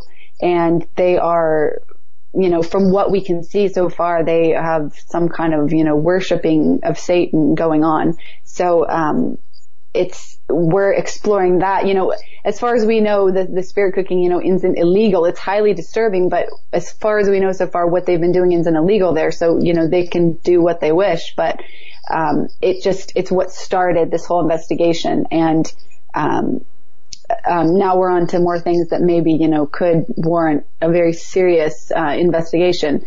But, personally, like, as I said, I am Catholic, so I do look at this through a spiritual lens. And being a Satanist, it's said, the ex-Satanist I spoke to, he said that the reason people do these things, if they sacrifice an animal or, a child or whatever it may be, the reason they do it is to gain, influence and power. That's why they do it. They have to do these things. They have to, the Satanists, and then they'll be given, the things that they want. So, that's what he said. And he said it's very rampant and widespread. He was involved in it all, participated. So, it was a very interesting conversation. So, and I think we're just scratching the surface, and really, like you said, understanding that what this is, due to the confusion and coded language. And then we see this getting pushback now in the mainstream media, because of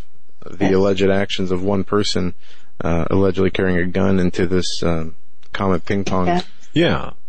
If you want to speak to that, because that's, oh man. Because we see the agenda, and Gary Heavin was on the first hour, talked about how that story, and then the media's attention, now you have what's on the front of Drudge Web Giants to cooperate on removal of extremist content from social media sites.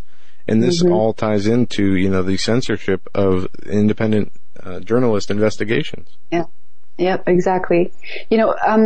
Before yesterday, though, when the gunman went to Comet Ping Pong, there were a few mainstream media articles emerging that were, quote unquote debunking Pizzagate, but they weren't really, because they offered no evidence to refute anything that had been presented. It's almost as if none of the writers even looked at the investigation at all. They just kind of said it's fake and then, published. They also it's very interesting to note, none of the mainstream media articles have included any of the photos from James Alefontis' Instagram, because maybe, why? You have to ask that question. Is it because they're too disturbing? So there are very, a lot of interesting things that we've been finding, with the MSM. So the BBC put out a request to interview some of the researchers, that were, researching Pizzagate, and all of them immediately said no, because at this point, none of us trust the mainstream media. So it was interesting because like a day later, the BBC did publish an article on Pizzagate, completely bashing Pizzagate. And something interesting about that is we uncovered another article about a murdered television presenter, Jill Dando was her name, who apparently tried to alert her bosses to a pedophile ring at the BBC involving big name stars. And a former colleague of Jill's, said this. So But Jill she was murdered. She was shot dead on the doorstep of her home in West London, and the crime today, to this day remains unsolved. But it was just interesting, she was investigating this, something that potentially, implicated the BBC, and then the BBC is bashing, our investigation. It's just very interesting to note. Or Fox News, I believe it was last Sunday or the Sunday before. No, it was the Sunday before. They came out, they reported on it for like a minute. And they said, this is a crazy conspiracy. They're saying that there's a basement in Comet Ping Pong. There's no basement. But then we actually found an article from 2015, a Metro Weekly article, where James Alefantis himself says that he has a basement in Comet Ping Pong. He says that they harvest a whole crop of organic tomatoes, 10 tons of tomatoes every year, and store them in the basement. So we found that and put that out. And maybe, to be honest, a lot of us were expecting something to happen, something big, like a shooter at Comet Ping Pong, or, something to happen to big enough to potentially derail the entire investigation. So we don't have any proof so far that this man, Edgar Madison Welch is his name, we don't have, perfect proof yet that he wasn't genuine in his intentions. So I'm not going to accuse anyone, but just a couple things about him. So he's from Salisbury, North Carolina, and he told the police in a post-arrest interview that he came to investigate Pizzagate. But, some things about him: he's an out-of-work actor. He graduated from Cape Fear Community College in 2007. So he has an actual IMDb page which lists his filmography. He's played in mostly like horror kind of film movies. One's called The Bleeding from 2009. He played a victim. He also mentions that he used to live in Haiti. And he was involved in an accident in October of this year where he struck a 13-year-old girl with his car and she had to be airlifted to the hospital. And then one thing about his father that's interesting to note, his name is Harry Welch Jr. He has served as executive director for Protect the Child, which is a national nonprofit organization to prevent abuse and abduction of children. So, some people are saying that maybe, he was very concerned about this because his father, worked with helping to protect children. And so that's what drew him to this. Some people are saying he's an actor, because we know he's an actor, but some people think he was an actor that was possibly hired to do this, to discredit us and make us look crazy.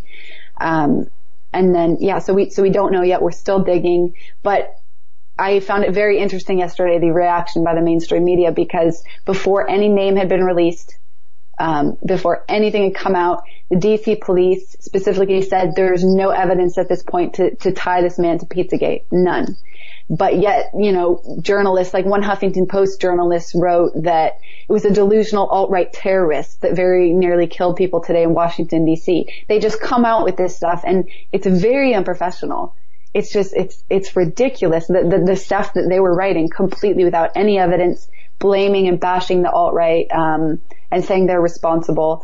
And they also, in a lot of the mainstream articles that I've read, the mainstream media articles, they have linked all the investigators of Pizzagate as to being homophobic white supremacists that belong to the alt-right. So they're trying to lump everyone together and just, without any evidence, to create this narrative that it's completely cooked up and molded to, the way that they want it to look, so everyone will just be like, oh, this is crazy, and discredit it.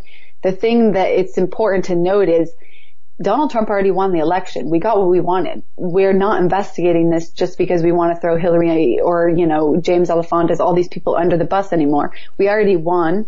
We want to, the goal, the plan was to just keep, working, toward, bettering our country. But then this came out, and many people who saw what was presented before them were genuinely concerned.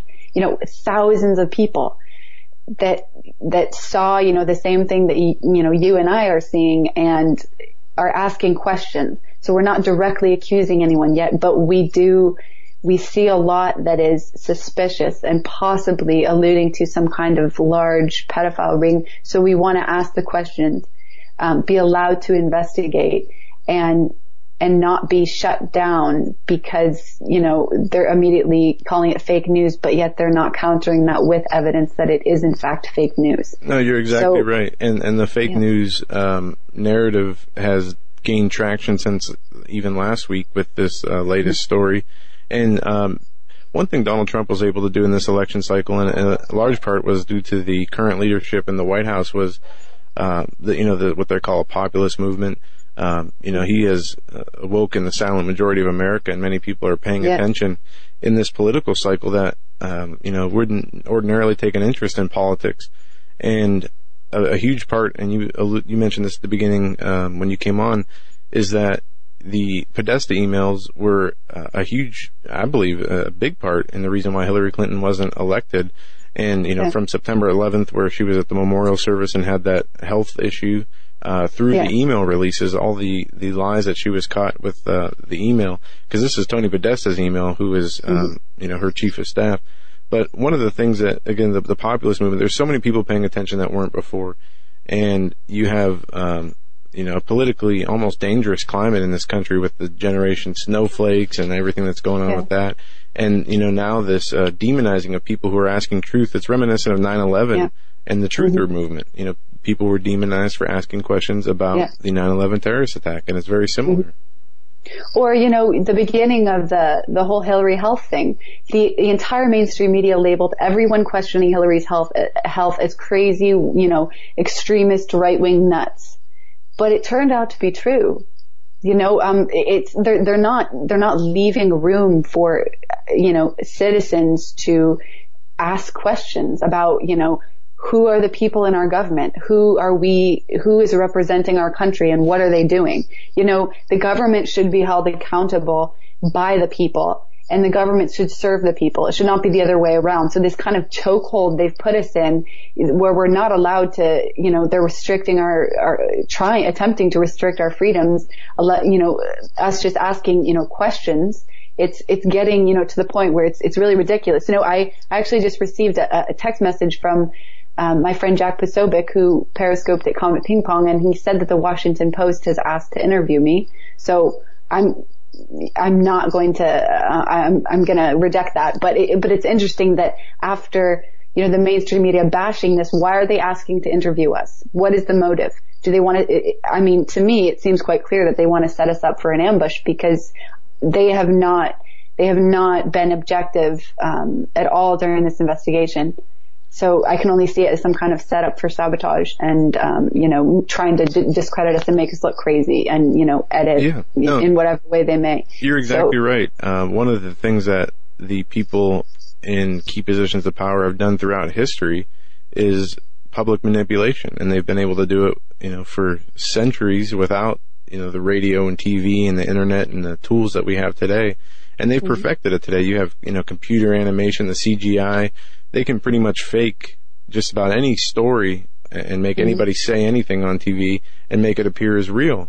And now we see, these different holograms and things from technology coming out and putting people like Tupac as a hologram in a concert. And there was another one where they did Erdogan recently in Turkey. And the ability to manipulate public opinion, and this goes back to what the Bible says and being deceived. So many people are deceived by this, and it's it's the labels that they put on the people. The globalists are good at giving people enough rope to hang themselves with, and that's one of the things that you alluded to. As you said, why is the mainstream media asking for people to interview about this subject after they've already completely bashed it, lied about it, and demonized it in the news? And it's just to do that. They're trying to. One of the things that is so key about disinformation is having nuggets of truth in the disinformation. And these people are masters at deception, so there is nothing that they are not capable of doing, and no public opinion that they are capable of not changing if they want to. And they'll do that through propaganda or through false flag terror attacks, and we've seen it time and time again. I just don't think we've been able to identify it. Yeah, I think we need to identify the tactics that they're using and use them against them. The left, they've been very good at it for a long time, but I think people are finally waking up to the way that they work, and they're able to combat them very efficiently, especially on Twitter. It's wonderful to watch. So in my opinion, in many people's opinion, it is psychological projection. So they'll project their own faults and, on us. And so we for see example, Trump and Hillary Clinton during the election cycle. things that Hillary Clinton were accused of doing and were in her past, she would issue allegations against Donald Trump to see what would stick from, creating their own pedophilia allegations against Donald Trump to even, what Trump did with the Trump University and the taxes. Even though they've spun the story that Trump was a tax dodger and wasn't, even though everything he did was legal. They turned around and accused him of everything that people were talking about her behind the scenes, and accused him of doing the same. And exactly. Or go ahead. Like during the, election cycle, the mainstream media was positively discredited as fake news. Mm-hmm. I mean, just time and time again. And so now you see them turning it on alternative media as the fake news. It's psychological protection. It's a tactic, and it's what people need to be aware of. And if they are, they can battle it with conviction. Just be aware of them. Or, a bunch of just genuinely concerned average American citizens, not even all of them are American, many are from around the world, investigating what they suspect might potentially be a pedophile ring. And yet these people are being demonized and, made to seem like horrible, hateful, people. And you have to ask the question, why? The way we're looking at it, we are genuinely concerned and we're trying to do a good thing. This isn't a witch hunt to destroy lives. It's about saving, potentially the lives of children who are the most helpless and vulnerable of all. They cannot help themselves. They need voices to stand up for, people to stand up for them, people to raise their voices for them. That is what this entire investigation is about. And the way the people are being demonized, it's really, it makes you have to question the motives of the people who are demonizing them. Have these people, it's just the whole thing. The mainstream media has been one of the bigger things that have gotten to me during this investigation. They've irritated me the most. Like, I can deal with, people coming at me and, trolls on Twitter and anything, but the mainstream media, just the responsibility, the reach they have, the control and the power they have, it should equal the responsibility, the standard that they're held to is very high. And yet they do such a bad job. So many lies, so many, that's why I'll never trust them. And I don't care what it would get me. I will never do an interview with the mainstream media, about Pizzagate. Never.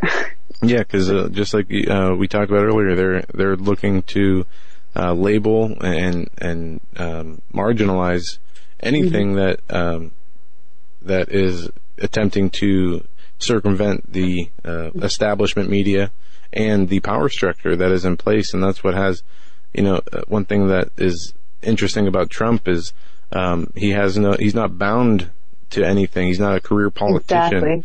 And the control factor is not there. Newt Gingrich said it best. He's an uninitiated. He's not initiated in the secret society. So how can we trust him on Fox News interview that Indeed, yeah. Gingrich did right after the nomination. Folks, we're going to be right back. We're up against a break. Our guest right now is Brittany Pettibone. Oh, man. She is the co-author of the Hatred Day series with her sister Nicole, and their website is tspettibone.com, PETTIBONE.com. Get her on Twitter. Yeah. Get her on Twitter for all of Pettibone. It. Yeah. We'll be right back after this. Stay with us.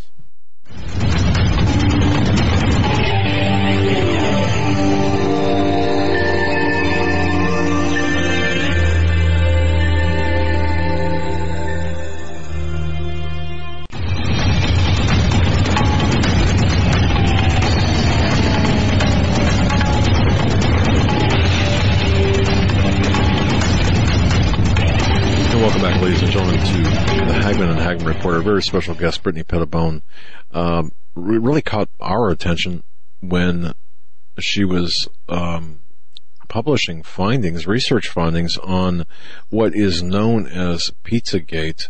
Very disturbing, but so important because, in my view anyway, and I think Brittany probably would agree with this, what we're looking at is something that exposes the satanic infrastructure. At least I believe this. does this expose the satanic infrastructure of the power elite, whether it's people in Washington or royalty, or whether it's business people, and how it relates to all of this? Brittany, I'm going to kick it back to you here.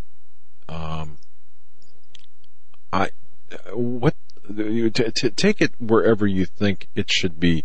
You should take it, only because as I sit here, I'm trying to put myself in a position of the listener or the viewer who may or may not really understand the critical importance of this, and then may not be up to date, and of course the confusion as we are assaulted by the media with their lies about, oh, this is just all overblown, hyperbole, it's just a conspiracy theory and such. So go ahead and present whatever. Yes, I mean, if you're someone who generally tends to trust the mainstream media, or who tends to trust both, perspectives from the alternative media and the mainstream media, the best thing you can do is, at this point, is look over all of the findings yourself. They are completely accessible to every person, in the world, as long as you have internet.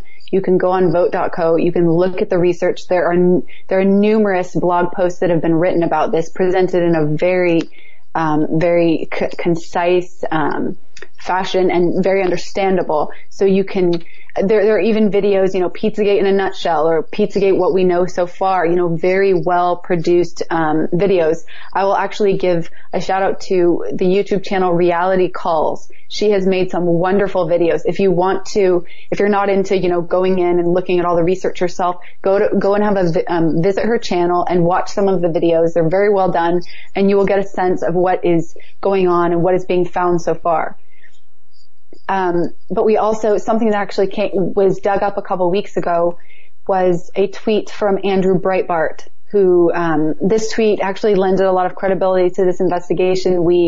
A lot of us were encouraged by it, in the sense that we thought we were perhaps on the right, we are in fact on the right track. So the tweet reads, how Prague guru John Podesta ends in a household name as a world-class underage sex slave op cover-upper defending unspeakable dregs escapes me. So Andrew Breitbart, there's many more tweets about him, going off on John Podesta and George Soros, etc. But he would directly, say this without, any alleged or any, kind of doubt. He was very blunt and specific about what he believed these people were doing, or believed these people, who they were.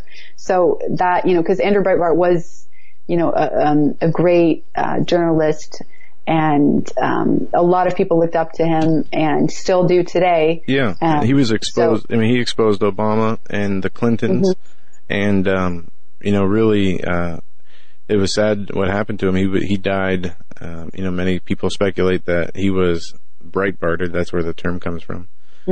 He was killed after stating a date. He was going to release some bombshell info or a video on Barack Obama. He was killed walking back to his house the evening before that date. The night before, he was scheduled to do this big release, and we never really saw what this release was. And today we have another Breitbart correspondent. When we spoke about this during the break, I always have a hard time pronouncing this guy's name. Milo is speaking at a college in Ohio, and he is reportedly about this topic, right? Yeah. Yes, Pizzagate. Milo Yiannopoulos. He's speaking about Pizzagate, and so you can actually he's live streaming it at 7 p.m. tonight Eastern time, but you can find it on his YouTube channel after. So it's just called Milo Yiannopoulos, his YouTube channel. But I obviously haven't watched it yet, but I've enjoyed many of his talks, so I'm sure there will be something interesting about it. Yeah, and what's interesting about him is he's been doing this tour where, and people are just going to have to go and watch him for yourself, because he's too hard to just try to describe. But he's kind of the left's worst nightmare, because he himself is a proud homosexual, and he's all these what they try to do is put him in a stereotype and bash him in the news, but they can't seem to do that. And he's very well spoken and very smart, and is able to kind of just show where the mainstream media and their ideologies are have holes in it. And he's able to, poke through these holes and at the same time, make a whole lot of college kids upset and angry to the point where they shut down some of his speeches with fake bomb threats and acts of violence and whatnot. But, it'll be very interesting to see what he has to say on this subject, from his YouTube channel. I'm definitely going to be watching that after the show tonight also. If I can ask Brittany, the artwork, and I know this is kind of going backwards a tad, but I'm just gonna go here anyway. The artwork, these sculptures at the Podesta, reportedly. Well, I guess it's not even reportedly. I guess this was verified. These sculptures at the Podesta brothers' houses, the various houses, disturbing as well. One that seemed to indicate, or seemed to replicate the Jeffrey Dahmer victim. Was that Tony's or? That was in Tony and Heather Podesta's home. Okay. Yes. And so there's conflicting reports at this point on that. So some people, it very much, does look like, the exact same way that Jeffrey Dahmer would position his victims. So, that's what a lot of us initially believed. It was the exact same position, even with the head missing and everything. But then, some other people are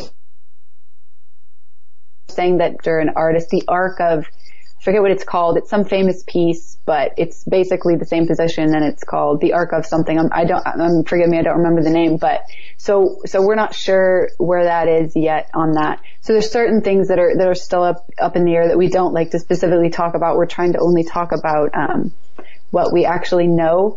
But what's difficult also is, I don't know, it seemed to happen, overnight, but there is such a, has been such a massive, influx of disinformation trolls and, people trying to get the people researching this to retweet misinformation or, sending it to them and, trying to, make us discredit ourselves, because the mainstream media is having a very hard time doing that. So they need, to have us mess up and then we'll look like fools and then, they can discredit the whole thing because we were wrong about something.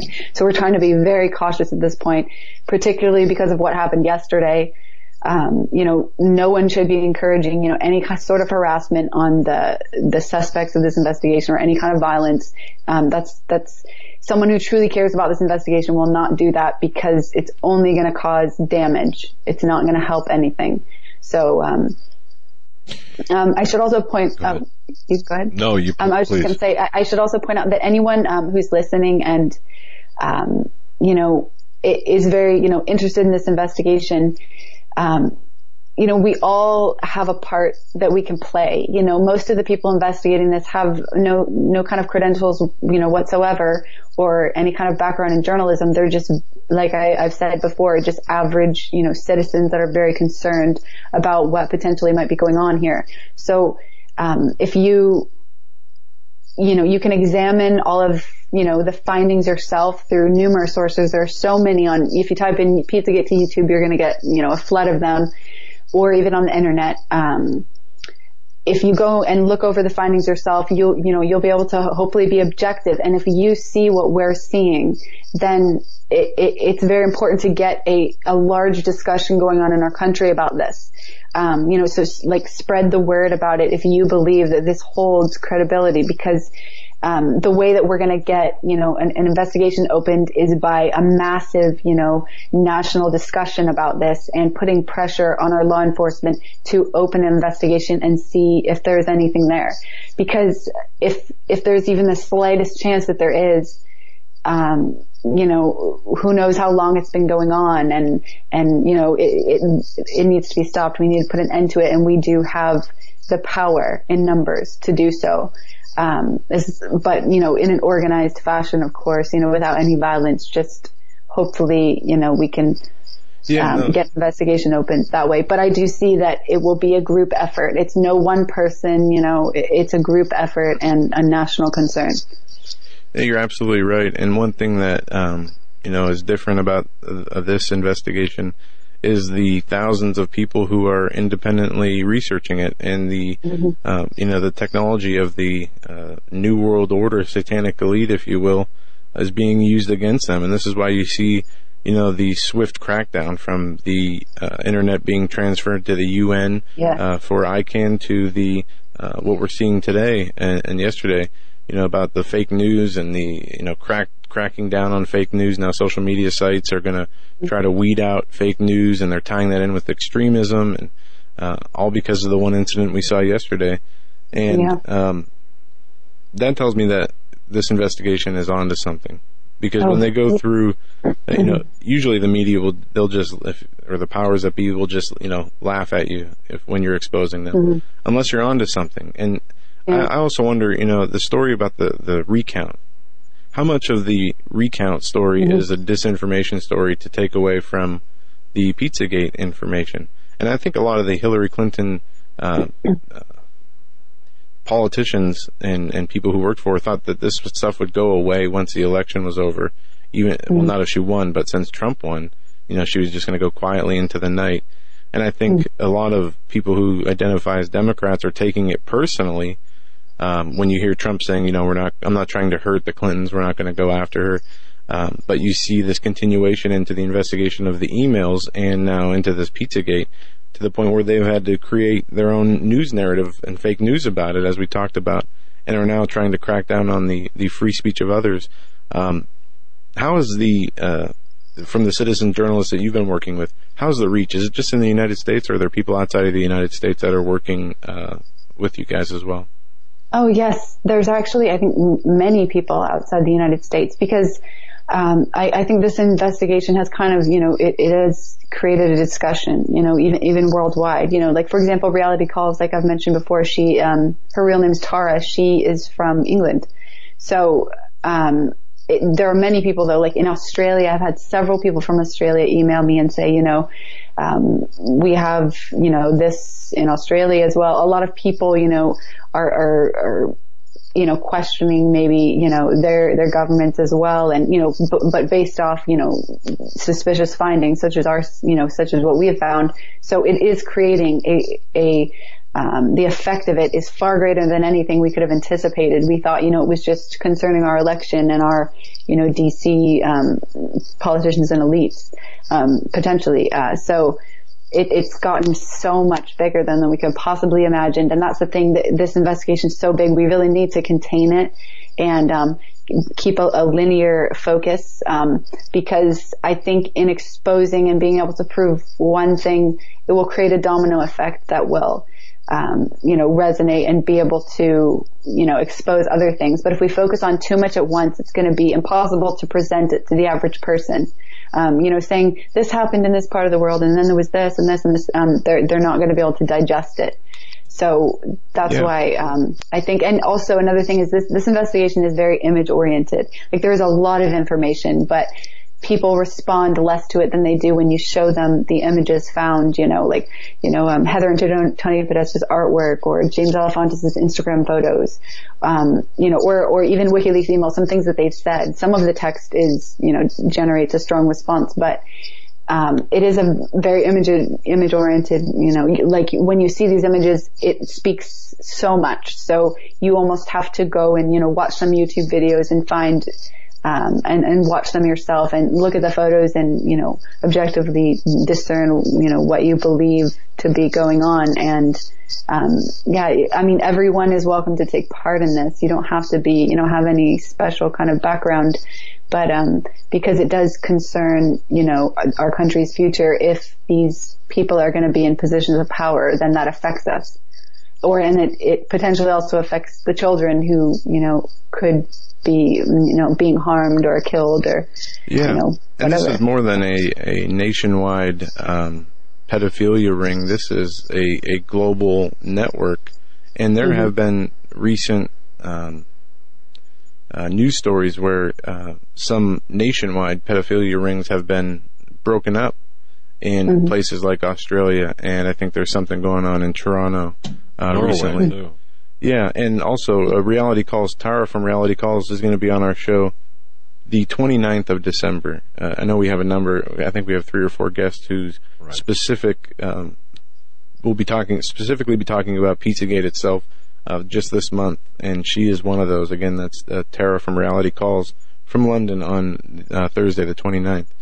And this is something that we've been covering, and I think this is something. Where would you tell people to start if they say this is the first time they're hearing about this? Would it be the imagery that you talk about? Because you're an author, and one thing that the social media has done, and my dad likes to talk about this, is shorten the amount of attention span of people. It seems to 160 characters or whatever Twitter allows. And do you find it harder when people are reading one page versus a few sentences? Yes and no. Yeah, the thing is, yes, because we are so, we have so much technology nowadays in social media, the attention span is shortened for the average person because, they're always looking in different places. It's very hard to focus. So, you can train yourself to get that back, but, as far as where to start in this investigation, I would recommend just starting, go and watch, Reality Calls video. It's called What We Know So Far About Pizzagate. It's on our channel, and that's a good place to start. It'll just give it to you, without including all the details. Yeah, I did, Brittany, I didn't mean to interrupt, but I did put that on HagmannReport.com. Oh, you did? Okay, yeah. Great. I thought that was really, kind of a good primer for this. But it just seems like there's so many pieces everywhere. It just, but you're right with respect to that particular video. Yeah. You're not going to know anywhere near of, close to everything that's going on, but you'll have, a sense through watching that video, and it'll open the rabbit hole for you, so to speak, that you can, go down into and see, for yourself what's going on. But you mentioned that there are, all around the world, this is almost like, an epidemic. It's interesting that you said that, because actually the BBC themselves ran an article in 2015 saying that sex slave trafficking is at an all-time high, and the FBI did describe it as an epidemic. So, it's interesting that they're so quickly, denouncing Pizzagate, and yet they published that themselves in 2015. It's at an all-time high. So it's just, you have to question, why are they so quickly denouncing this without objectively reviewing all of the information? And all of them have, just jumped on the bandwagon, and they're all bashing it. I'm not seeing, anything, objective being reported. It's just they want to paint us as crazy. So, but the alternative media, there are certain, people that are doing justice to it and doing great work. So hopefully that will have enough of an impact. But, it really comes down to the average person getting involved and seeing for themselves what's there and making that decision. And, if they decide that they do, see that there could possibly, be a pedophile ring, then to spread the word and make other people aware of what's going on.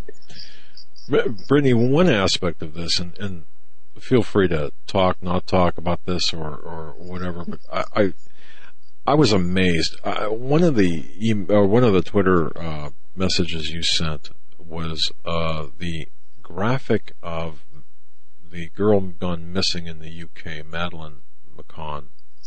Oh, yes. McCann, however you pronounce her last name. And the Podesta looking artist renderings. Can you tell us about that? What are your feelings on this? This is so bizarre. How much do we know about this? There are some things we know and some we don't. So I'll speak a little bit about this. I'm more hesitant to speak about it right now because all the pieces aren't in place yet. But Madeleine McMahon went missing on May 3rd of 2007, and she was in Portugal. She went missing. And we were we can tie the Podestas to being in Portugal on, I believe it was sometime in July of that same year. There was an anonymous source, apparently from the FBI, this is in no way validated, that says that the Podestas were in fact in Portugal also on May 3rd, 2007. But we cannot verify that yet. And I mean, had that been true, that would have been huge, because there were two sketches that came out of, they were allegedly, the suspects that had taken or abducted Madeleine, and they looked strikingly similar to Tony and John Podesta. But like I said, this whole part of the investigation is still up in the air. We have to dig around more and do more research on that. A lot of people were focusing more on Comet Ping Pong. There were certain people focusing on Madeleine, but there's just so many arms of this investigation, and that it's difficult to organize it all. So that's actually something that we are attempting to do at the moment, is recruit the best researchers from around the web who we know have been publishing this information into one circle that is connected, we'll be able to communicate, and that way we can publish all the information in an organized fashion. Everyone will know what's going on, and there'll be no confusion with who's publishing what or what's true. We can all verify it together, research it and put it out. So that's what the goal is. And this has mainly been, a reaction to all the disinformation that's been coming out. Some people will say, oh, this is true. And then a week later it turns out it's not true. And then it makes you look, the investigation looks silly. But, for the most part, like any of the Instagram images you find, and videos and stuff, they've all been verified. They're all archive links from actual, James Alefantis' or his friends' actual Instagrams. So most of the images are verified, especially if they're used in the videos. But yeah, there's just so much information, and it's like this massive puzzle that we're trying to piece together. And sometimes, a part of it will look completely confusing, but that's only because a certain piece is missing. And once you get it, then a lot more is clear. So it's ongoing, and we're also really hoping that there's going to be more leaks soon, more WikiLeaks, emails released. I know that there were supposed to be, so we're not really sure what's going on though right now with Julian Assange. A lot of people have been tweeting me lately just what saying, we're going to ask you next. Yeah. He has not been, besides one interview he gave, I think via phone, he has not been seen in almost a month or more, if I'm correct. Yeah. And I think his attorney and the director of WikiLeaks was killed, recently, and there's a lot of questions that are surrounding Assange and if he's still alive, and people wanting proof of life. Yes, a lot of people, I haven't looked into this as much. A lot of people are saying that they think that, he was abducted and is, being tortured by the CIA or, but I don't know. So, I know he gave that interview, and in that interview, he did mention Fidel Castro's death. So that was an indication to many people that, okay, this is in fact Julian. And, the reason that he's not giving Skype interviews or, putting out more information, himself is because he lost his internet connection. It was cut. So, but I don't know. So I haven't had time to look in as much to Julian Assange, but as far as I can see, there's not much to look into because there's not much information out there about where he is. It's a mystery at this point, and we can only pray that he is safe, but yeah, I'm really not in the position to comment for sure on where he is. It's a lot of speculation and a lot of people concerned for him, for his safety, but no one knows for sure. Yeah, the guy that Hillary Clinton referenced to, well, can we just drone him? Drone this guy. Yeah. Amazing. Wow. Okay. I had a question that was really important, at least to me, I thought, and then it just escaped me. Well, we just got a few minutes before break, and if I want to take the time, because you keep referencing the images, the paintings, and the artwork you mentioned earlier. Oh, yeah. And, you talk about some of the communist planks. If you go back and look at what those were and some of the New World Order objectives, they talk about how to take art and make it deprived of all morality and decency, and to really turn it into this. And this is one of the things that, really, people are labeled as, and we see this in the news, that they're running out of creativity and labels, calling everybody a white supremacist KKK person who voted for Trump and who's anti-Hillary.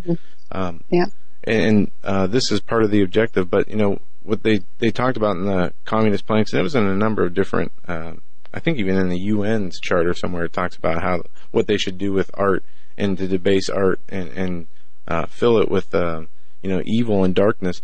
And they've done this with marriage, and this is why a lot of people were so upset with the Supreme Court's decision on homosexual marriage, because they thought it was paving the way for legalization of pedophilia in our society.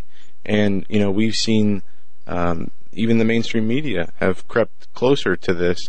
I've seen articles of them excusing away, convicted sex offenders' behaviors, and, others saying, pedophilia is not that bad, and, trying to make it look nice and smooth around the edges. But with the art, seeing those images of John Podesta in his office, with the cannibalistic, intent there, that was very dark. And that was on the same day the spear cooking story came out when I saw that particular piece of artwork.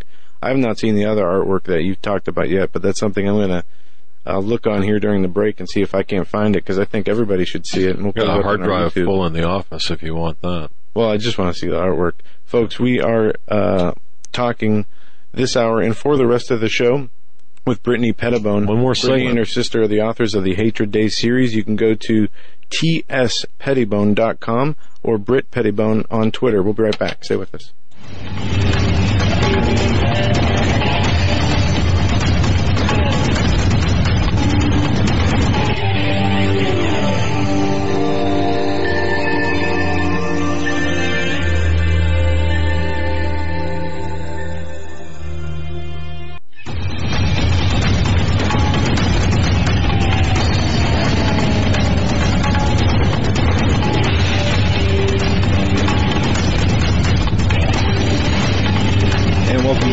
Gentlemen, to our final segment on this edition of the Hagmann and Haggman Report. Our guest joining us from the beginning of the second hour until the end of this segment is Brittany Pettibone.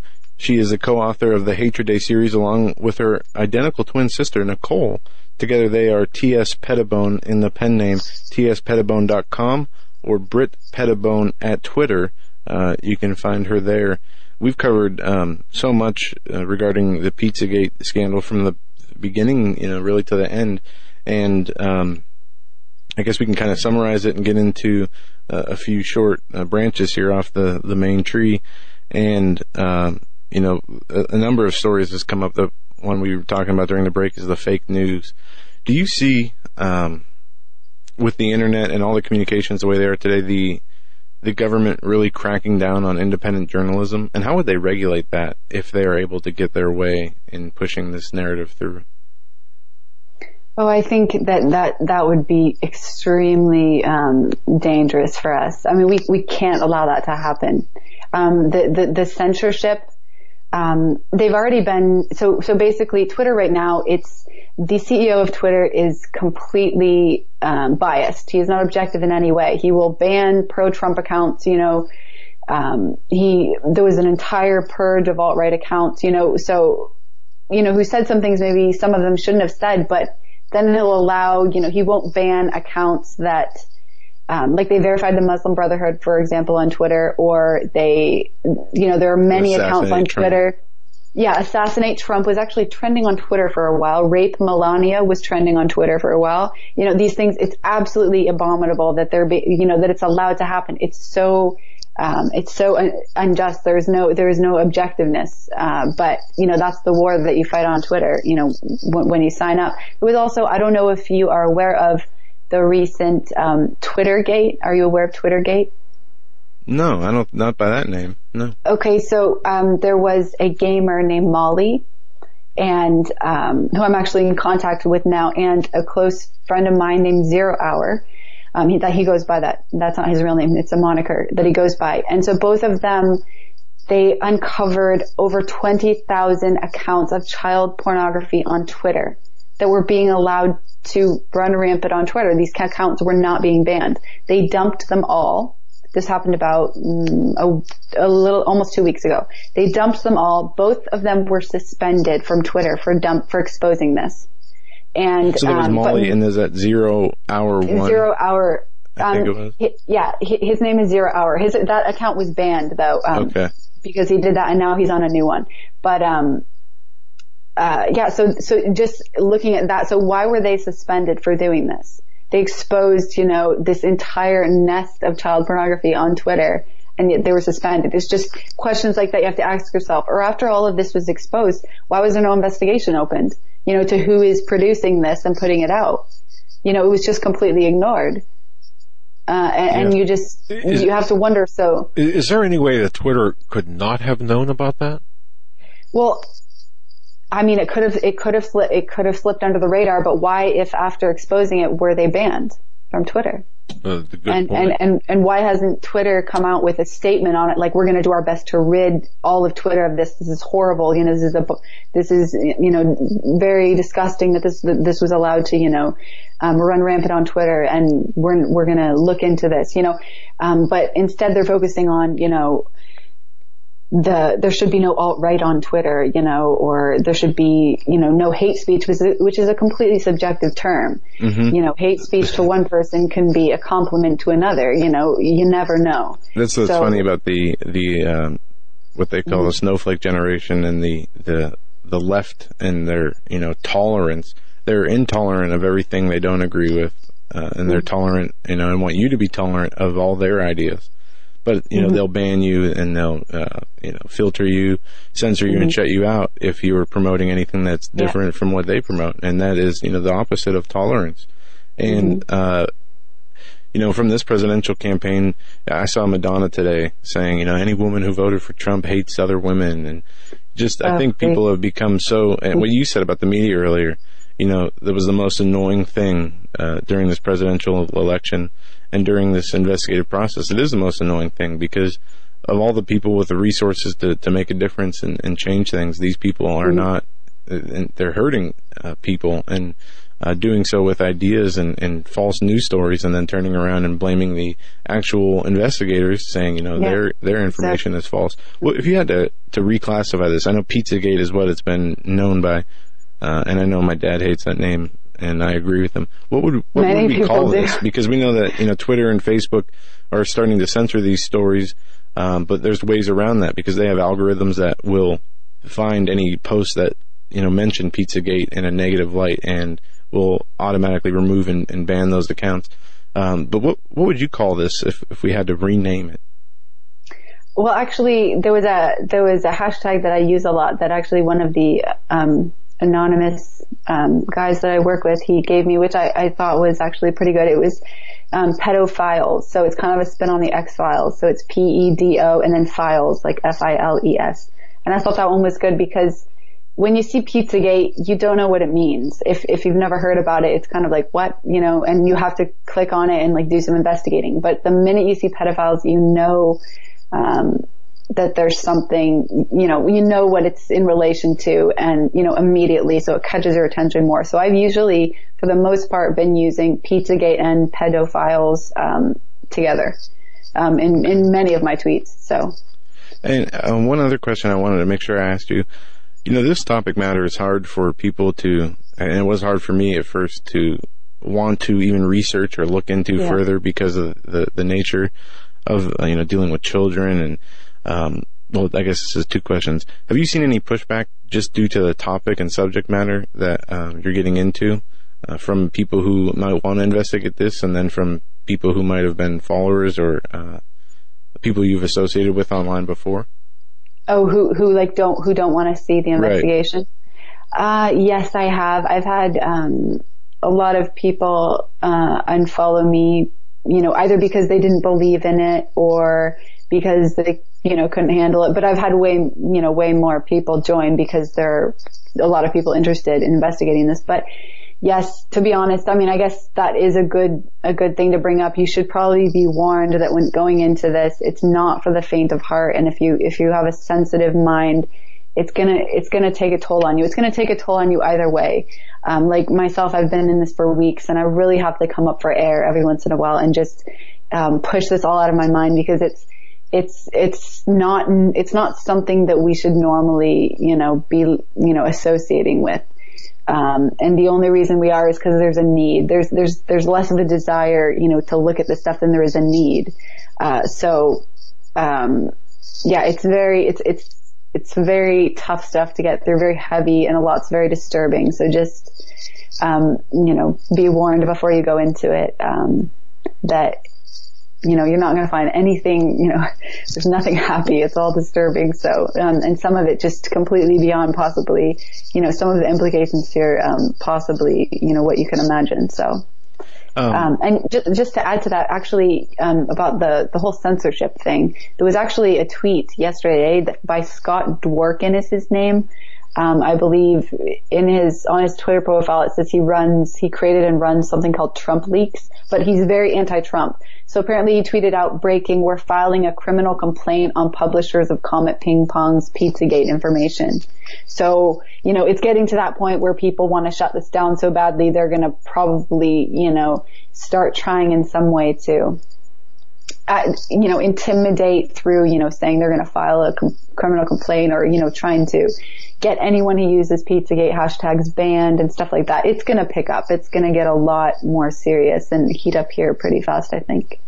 Kind of moving into another direction. I don't know how familiar you are with what the NYPD has said that they've had, and we've kind of, this was before the presidential election happened on November 8th. The NYPD had one of Anthony Weiner's computers, which had a bunch of Huma Abedin emails on it. And officials from the NYPD came out and said, if the DOJ and FBI don't file charges against Hillary Clinton, we're going to release this evidence. Have you seen any follow-up from the NYPD? And I guess what happened with the NYPD and the evidence they said they had? I know I haven't seen any follow-up because as I heard it, the NYPD did say that they would make, some kind of, that they were going to hold a press conference. So, and then that never happened. I guess, didn't the FBI go and seize everything that they had, the NYPD? Not that I heard. Well, the NYPD, I think, kept, copies? Yeah, they did. So okay. Maybe I shouldn't have said that. But it could be that Trump, because I'm sure Donald Trump is aware of all of the, everything that's going on far more than we are. So in my opinion, he's probably just waiting until he gets into office, to use the information that he has, because he has no power to do it now. And should he release it now, it might not be a good idea, because there could be some kind of cover up or something. He's not really going to have the power until he's in office. So it could be that they're just holding on to it until he's actually, until Inauguration Day, or after Inauguration Day. Yeah, I'm not sure. I think didn't Rudy Giuliani admitted on Fox News that his sources in the NYPD told him that the NYPD had found these emails weeks in advance, I think before FBI Director Comey announced that the FBI was reopening the investigation. So it could be that Rudy Giuliani was given the details of, what were in the emails by the NYPD, and then told Donald Trump, who was already aware, of Hillary's connections. So I don't know. I just know it seems like that the people, a lot of the higher ups know what's going on, but maybe just aren't speaking about it yet, because it won't serve a purpose until they actually have power to, actually act with that information. So, that's how I've been looking at it. And that's why I've also haven't really believed that there's going to be any kind of formal investigation opened, under President Obama regarding Pizzagate. I've never believed that for a second or held any hope for that. So, yeah, me either. And especially, it's interesting to think about this now. When looking back before the election, when the NYPD said they had this evidence, and the email investigation was reopened, and then closed days before the election, passing off any guilt from Hillary Clinton, saying, this is the second time we've looked at this, and no, she's not guilty of anything, and she did not intend to share classified information, even though she lied about that. What do you see from Hillary Clinton? Is she going to just continue to go into the shadows and not to be heard from again, or do you think that she's going to continue to be in the tip of the spear in politics, and giving these $100,000 paid speeches and continuing her activities? Do you think she'll be more low profile? To be honest, I think to be perfectly honest, I think that Hillary and, her camp are very scared right now and desperate, because there are so many crimes of hers that have been proven that, that have come out in the Podesta emails. And she's never been held accountable. Not yet, anyway. It's all been dismissed. Can you imagine if it was Donald Trump that had done anything anywhere near what she has done? Do you think that, they would have let him get away with that? They wouldn't have. So I think that she's very scared about Donald Trump getting into office, because he can potentially expose, what she's been, everything that she's been doing, and, open an investigation and have her prosecuted. I don't know. So I think that, because Trump is an outsider, he's now coming in to, the insiders' territory, and he poses a threat to them, because what Trump threatens everything that they've built. America is almost divided. It's very divided right now. We almost have like two Americas. So yeah, we do. And while we're on this topic, if you don't mind getting into this a little bit, when this election, were you voting for Trump or were you voting against Hillary? Because I know a lot of people didn't like the choice of Trump, but really didn't like Hillary Clinton. Well, look, I've never thought Donald Trump was perfect. He says some wild things, and he's done some crazy things, or maybe not made the best choices, but don't claim to be perfect, and I don't think anyone is. So I think, we need to realize that he's human. But from the beginning, actually very close to right after he announced his candidacy, I was for Donald Trump. I wanted to see him in the White House. I thought that the world has, our country has gotten so outrageous, like the left is getting so outrageous that we needed a candidate outrageous enough to match them. Aggressive enough, a wild card. That's what we needed to shake things up. Someone not afraid to just say what's on his mind. No more of this, being beholden to political correctness, etc. He basically broke the dam, which paved the way for everyone to start saying what they had been thinking for so long. I still have hope that he'll, do some great things for our country. I think that there's so much wrong with our country that we can't expect too much of him, because you can only fix so much, in the 4 years he's going to be in office. We have so much wrong with our country, but, if he can, stay true to the main points that he's promised, then I think it'd be great, like immigration being one.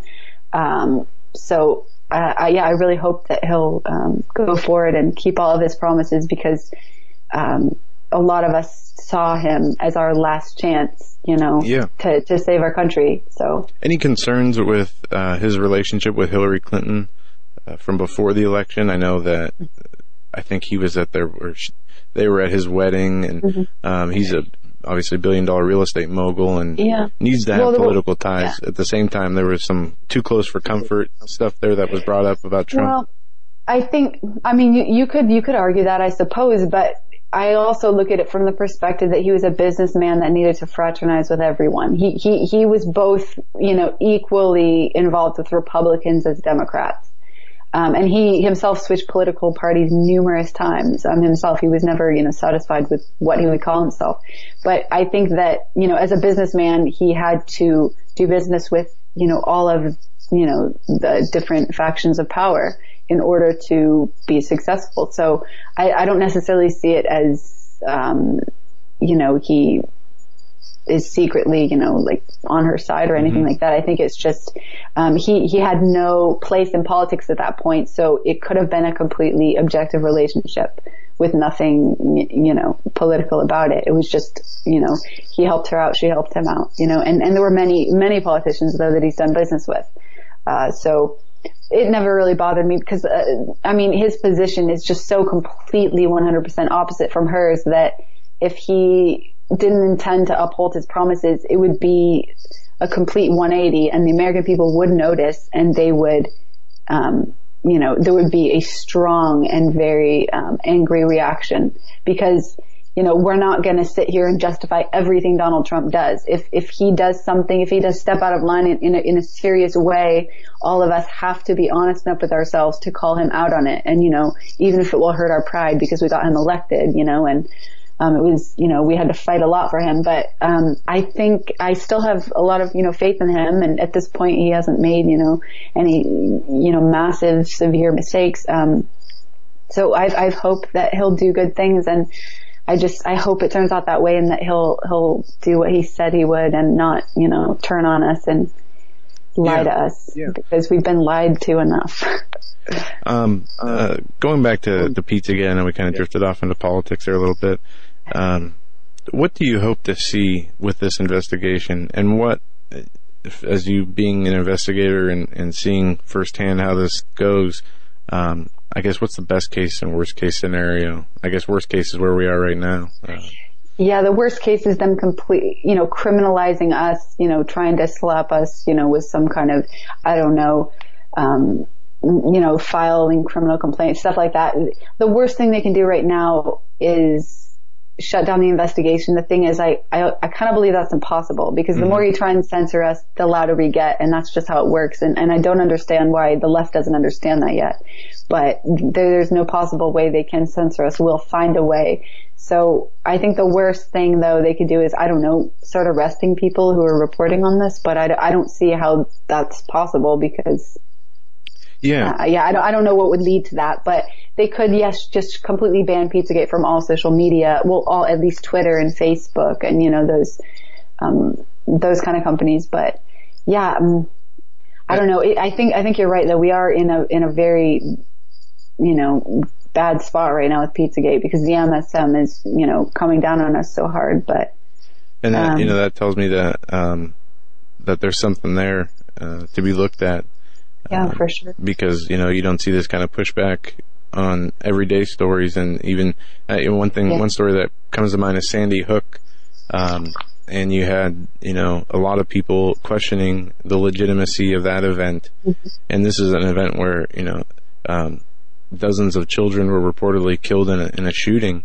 And, we kind of saw what they're doing here, but what they're doing here, the tactics that they're using, they're seeming to want to bring the hammer full swing down when it comes to this investigation. And I think it's because it's so widespread, and it involves people in high places of power, both in the public and private industry, and it's a global operation. We're talking about a $30 billion industry, sex trafficking, sadly, a year. And, these people it's horrific to think what they go through. Have any victims of this type of behavior of sexual pedophilia rings contacted you or your investigative team about any things that they went through? They haven't, but something interesting is many of the women involved in this investigation, I'm not going to say who, but many of them have actually told me, a lot of them are either, victims of some kind of molestation or sexual assault or even rape. There have actually been many people who are looking into this now. I think maybe for closure, to kind of help, help the children, because they know what it's like. But yes, many of the women are, and that's something really interesting. It's actually not surprising to me, though. But so as far as that, I suppose you could say we've spoken a lot, but they don't just directly contact me, being uninvolved in the investigation. One of the things that Russ Dizdar is a frequent guest on our show, and if you're unfamiliar with Russ, he helps victims of satanic ritual abuse and deals with the multiple personality disorder. Oh, right. And this is something he's done through his whole career. ShatterTheDarkness.net is his website. He has a book called The Black Awakening. But he travels from location to location to deal with people who have been victims of satanic ritual abuse, and it is much more widespread and frequent than people would like to believe. And if anything comes of this investigation, I hope that the exposure of what these people are doing and how dark and nefarious people at the upper echelons of power, what they wield and how they control it and how they manipulate other people. And two things I'd like to see out of this is indictments and prosecutions coming down. But if people just realize that, the mainstream media and the organizations that they trust for their information, if they just do their own research, they'll find are completely uncredible and have, really exposed themselves during this last election cycle and, the continuation from that. That I just, that we get to a point where we don't need them. And this is why I think another reason that we're seeing the actions that we're seeing from the legal standpoint, from the social media and fake news, censorship, to what you talked about in the weaponization of litigation, from different people. Lawfare, yeah. Absolutely lawfare. Threatening to sue, to back people down. I just hope that for every, one person who gets intimidated, that 100 or 1,000 more do come up and take their place. Exactly. And that's one thing that's great about the internet and about people like us and like you in the alternative and independent media who can get out there and say these things and investigate these things and pave the way for other people, because this is not going to end well if everybody just sits back and keeps their mouth shut. We can't be silenced we can't be intimidated into silence. And I think that, we have to be the examples regardless of what the punishment of that might be. And Brittany, if I can just add this in closing, I just want to say thank you. You are such a great person in my view. Your sister. You've done such a great service, and you are so articulate. You're a young lady. I mean, my goodness, you're my daughter's age, and if I was your dad, I'd be doggone proud of you. So. Thank you. I appreciate that. But no, I really believe that your work is going to make a huge difference. Your work is going to have a huge impact on the future of our country. And I'm proud to know you, and I'm proud to be able to say that you've appeared on our show. And I do hope you come back again. Oh, I would love to. It's been such a pleasure being on the show. So I hope so, and I'd absolutely love to anytime. All right. Well, thank you, Joe. Go ahead. I'll kick it back to you. Yeah. And we are at the end of the program. Your book, A Hatred Day series, is available on Amazon and Barnes and Nobles. And you and your sister are writing Verdict Day. And that's going to be coming out in 2017? Correct. Yep. All right. And again, folks, go to tspettibone.com or Britt Pettibone on Twitter, and you can follow her on Twitter. Or, again, we do. Yeah. We stalk her, actually. I want to thank you for joining us again, and you have a great evening. All right. Thank you so much. Thanks for your time. Well, folks, what'd you think of the video first time out? I want to thank Eric the Tech for his work in this. I really do. What a great job, Eric. Thank you so much. Everyone give him a round of applause. There you go. Our live studio audience. What's the Twitter? Real Tech Eric? Real Tech Eric, that's right. Follow Eric at Real Tech Eric. We got a great week. More on this, though, just so people know. Oh, yeah, this is something that we're always looking at. There are different angles to this, too. Brittany did a great job in the overview. John Robertson, God bless you, John, if you're listening, setting things up, different angles, like tomorrow night. The rest of this week, it's kind of detective week this week. Yeah, we have William Ramsey, who's going to be joining us for an hour and a half before Standeo tomorrow. And then Wednesday we have Sean from SGT Report. Yep. He'll be on for an hour with us before Pastor Langford. We have Dave Hodges, followed by Andrew Kerr on Thursday. Andrew Kerr is extremely up on this.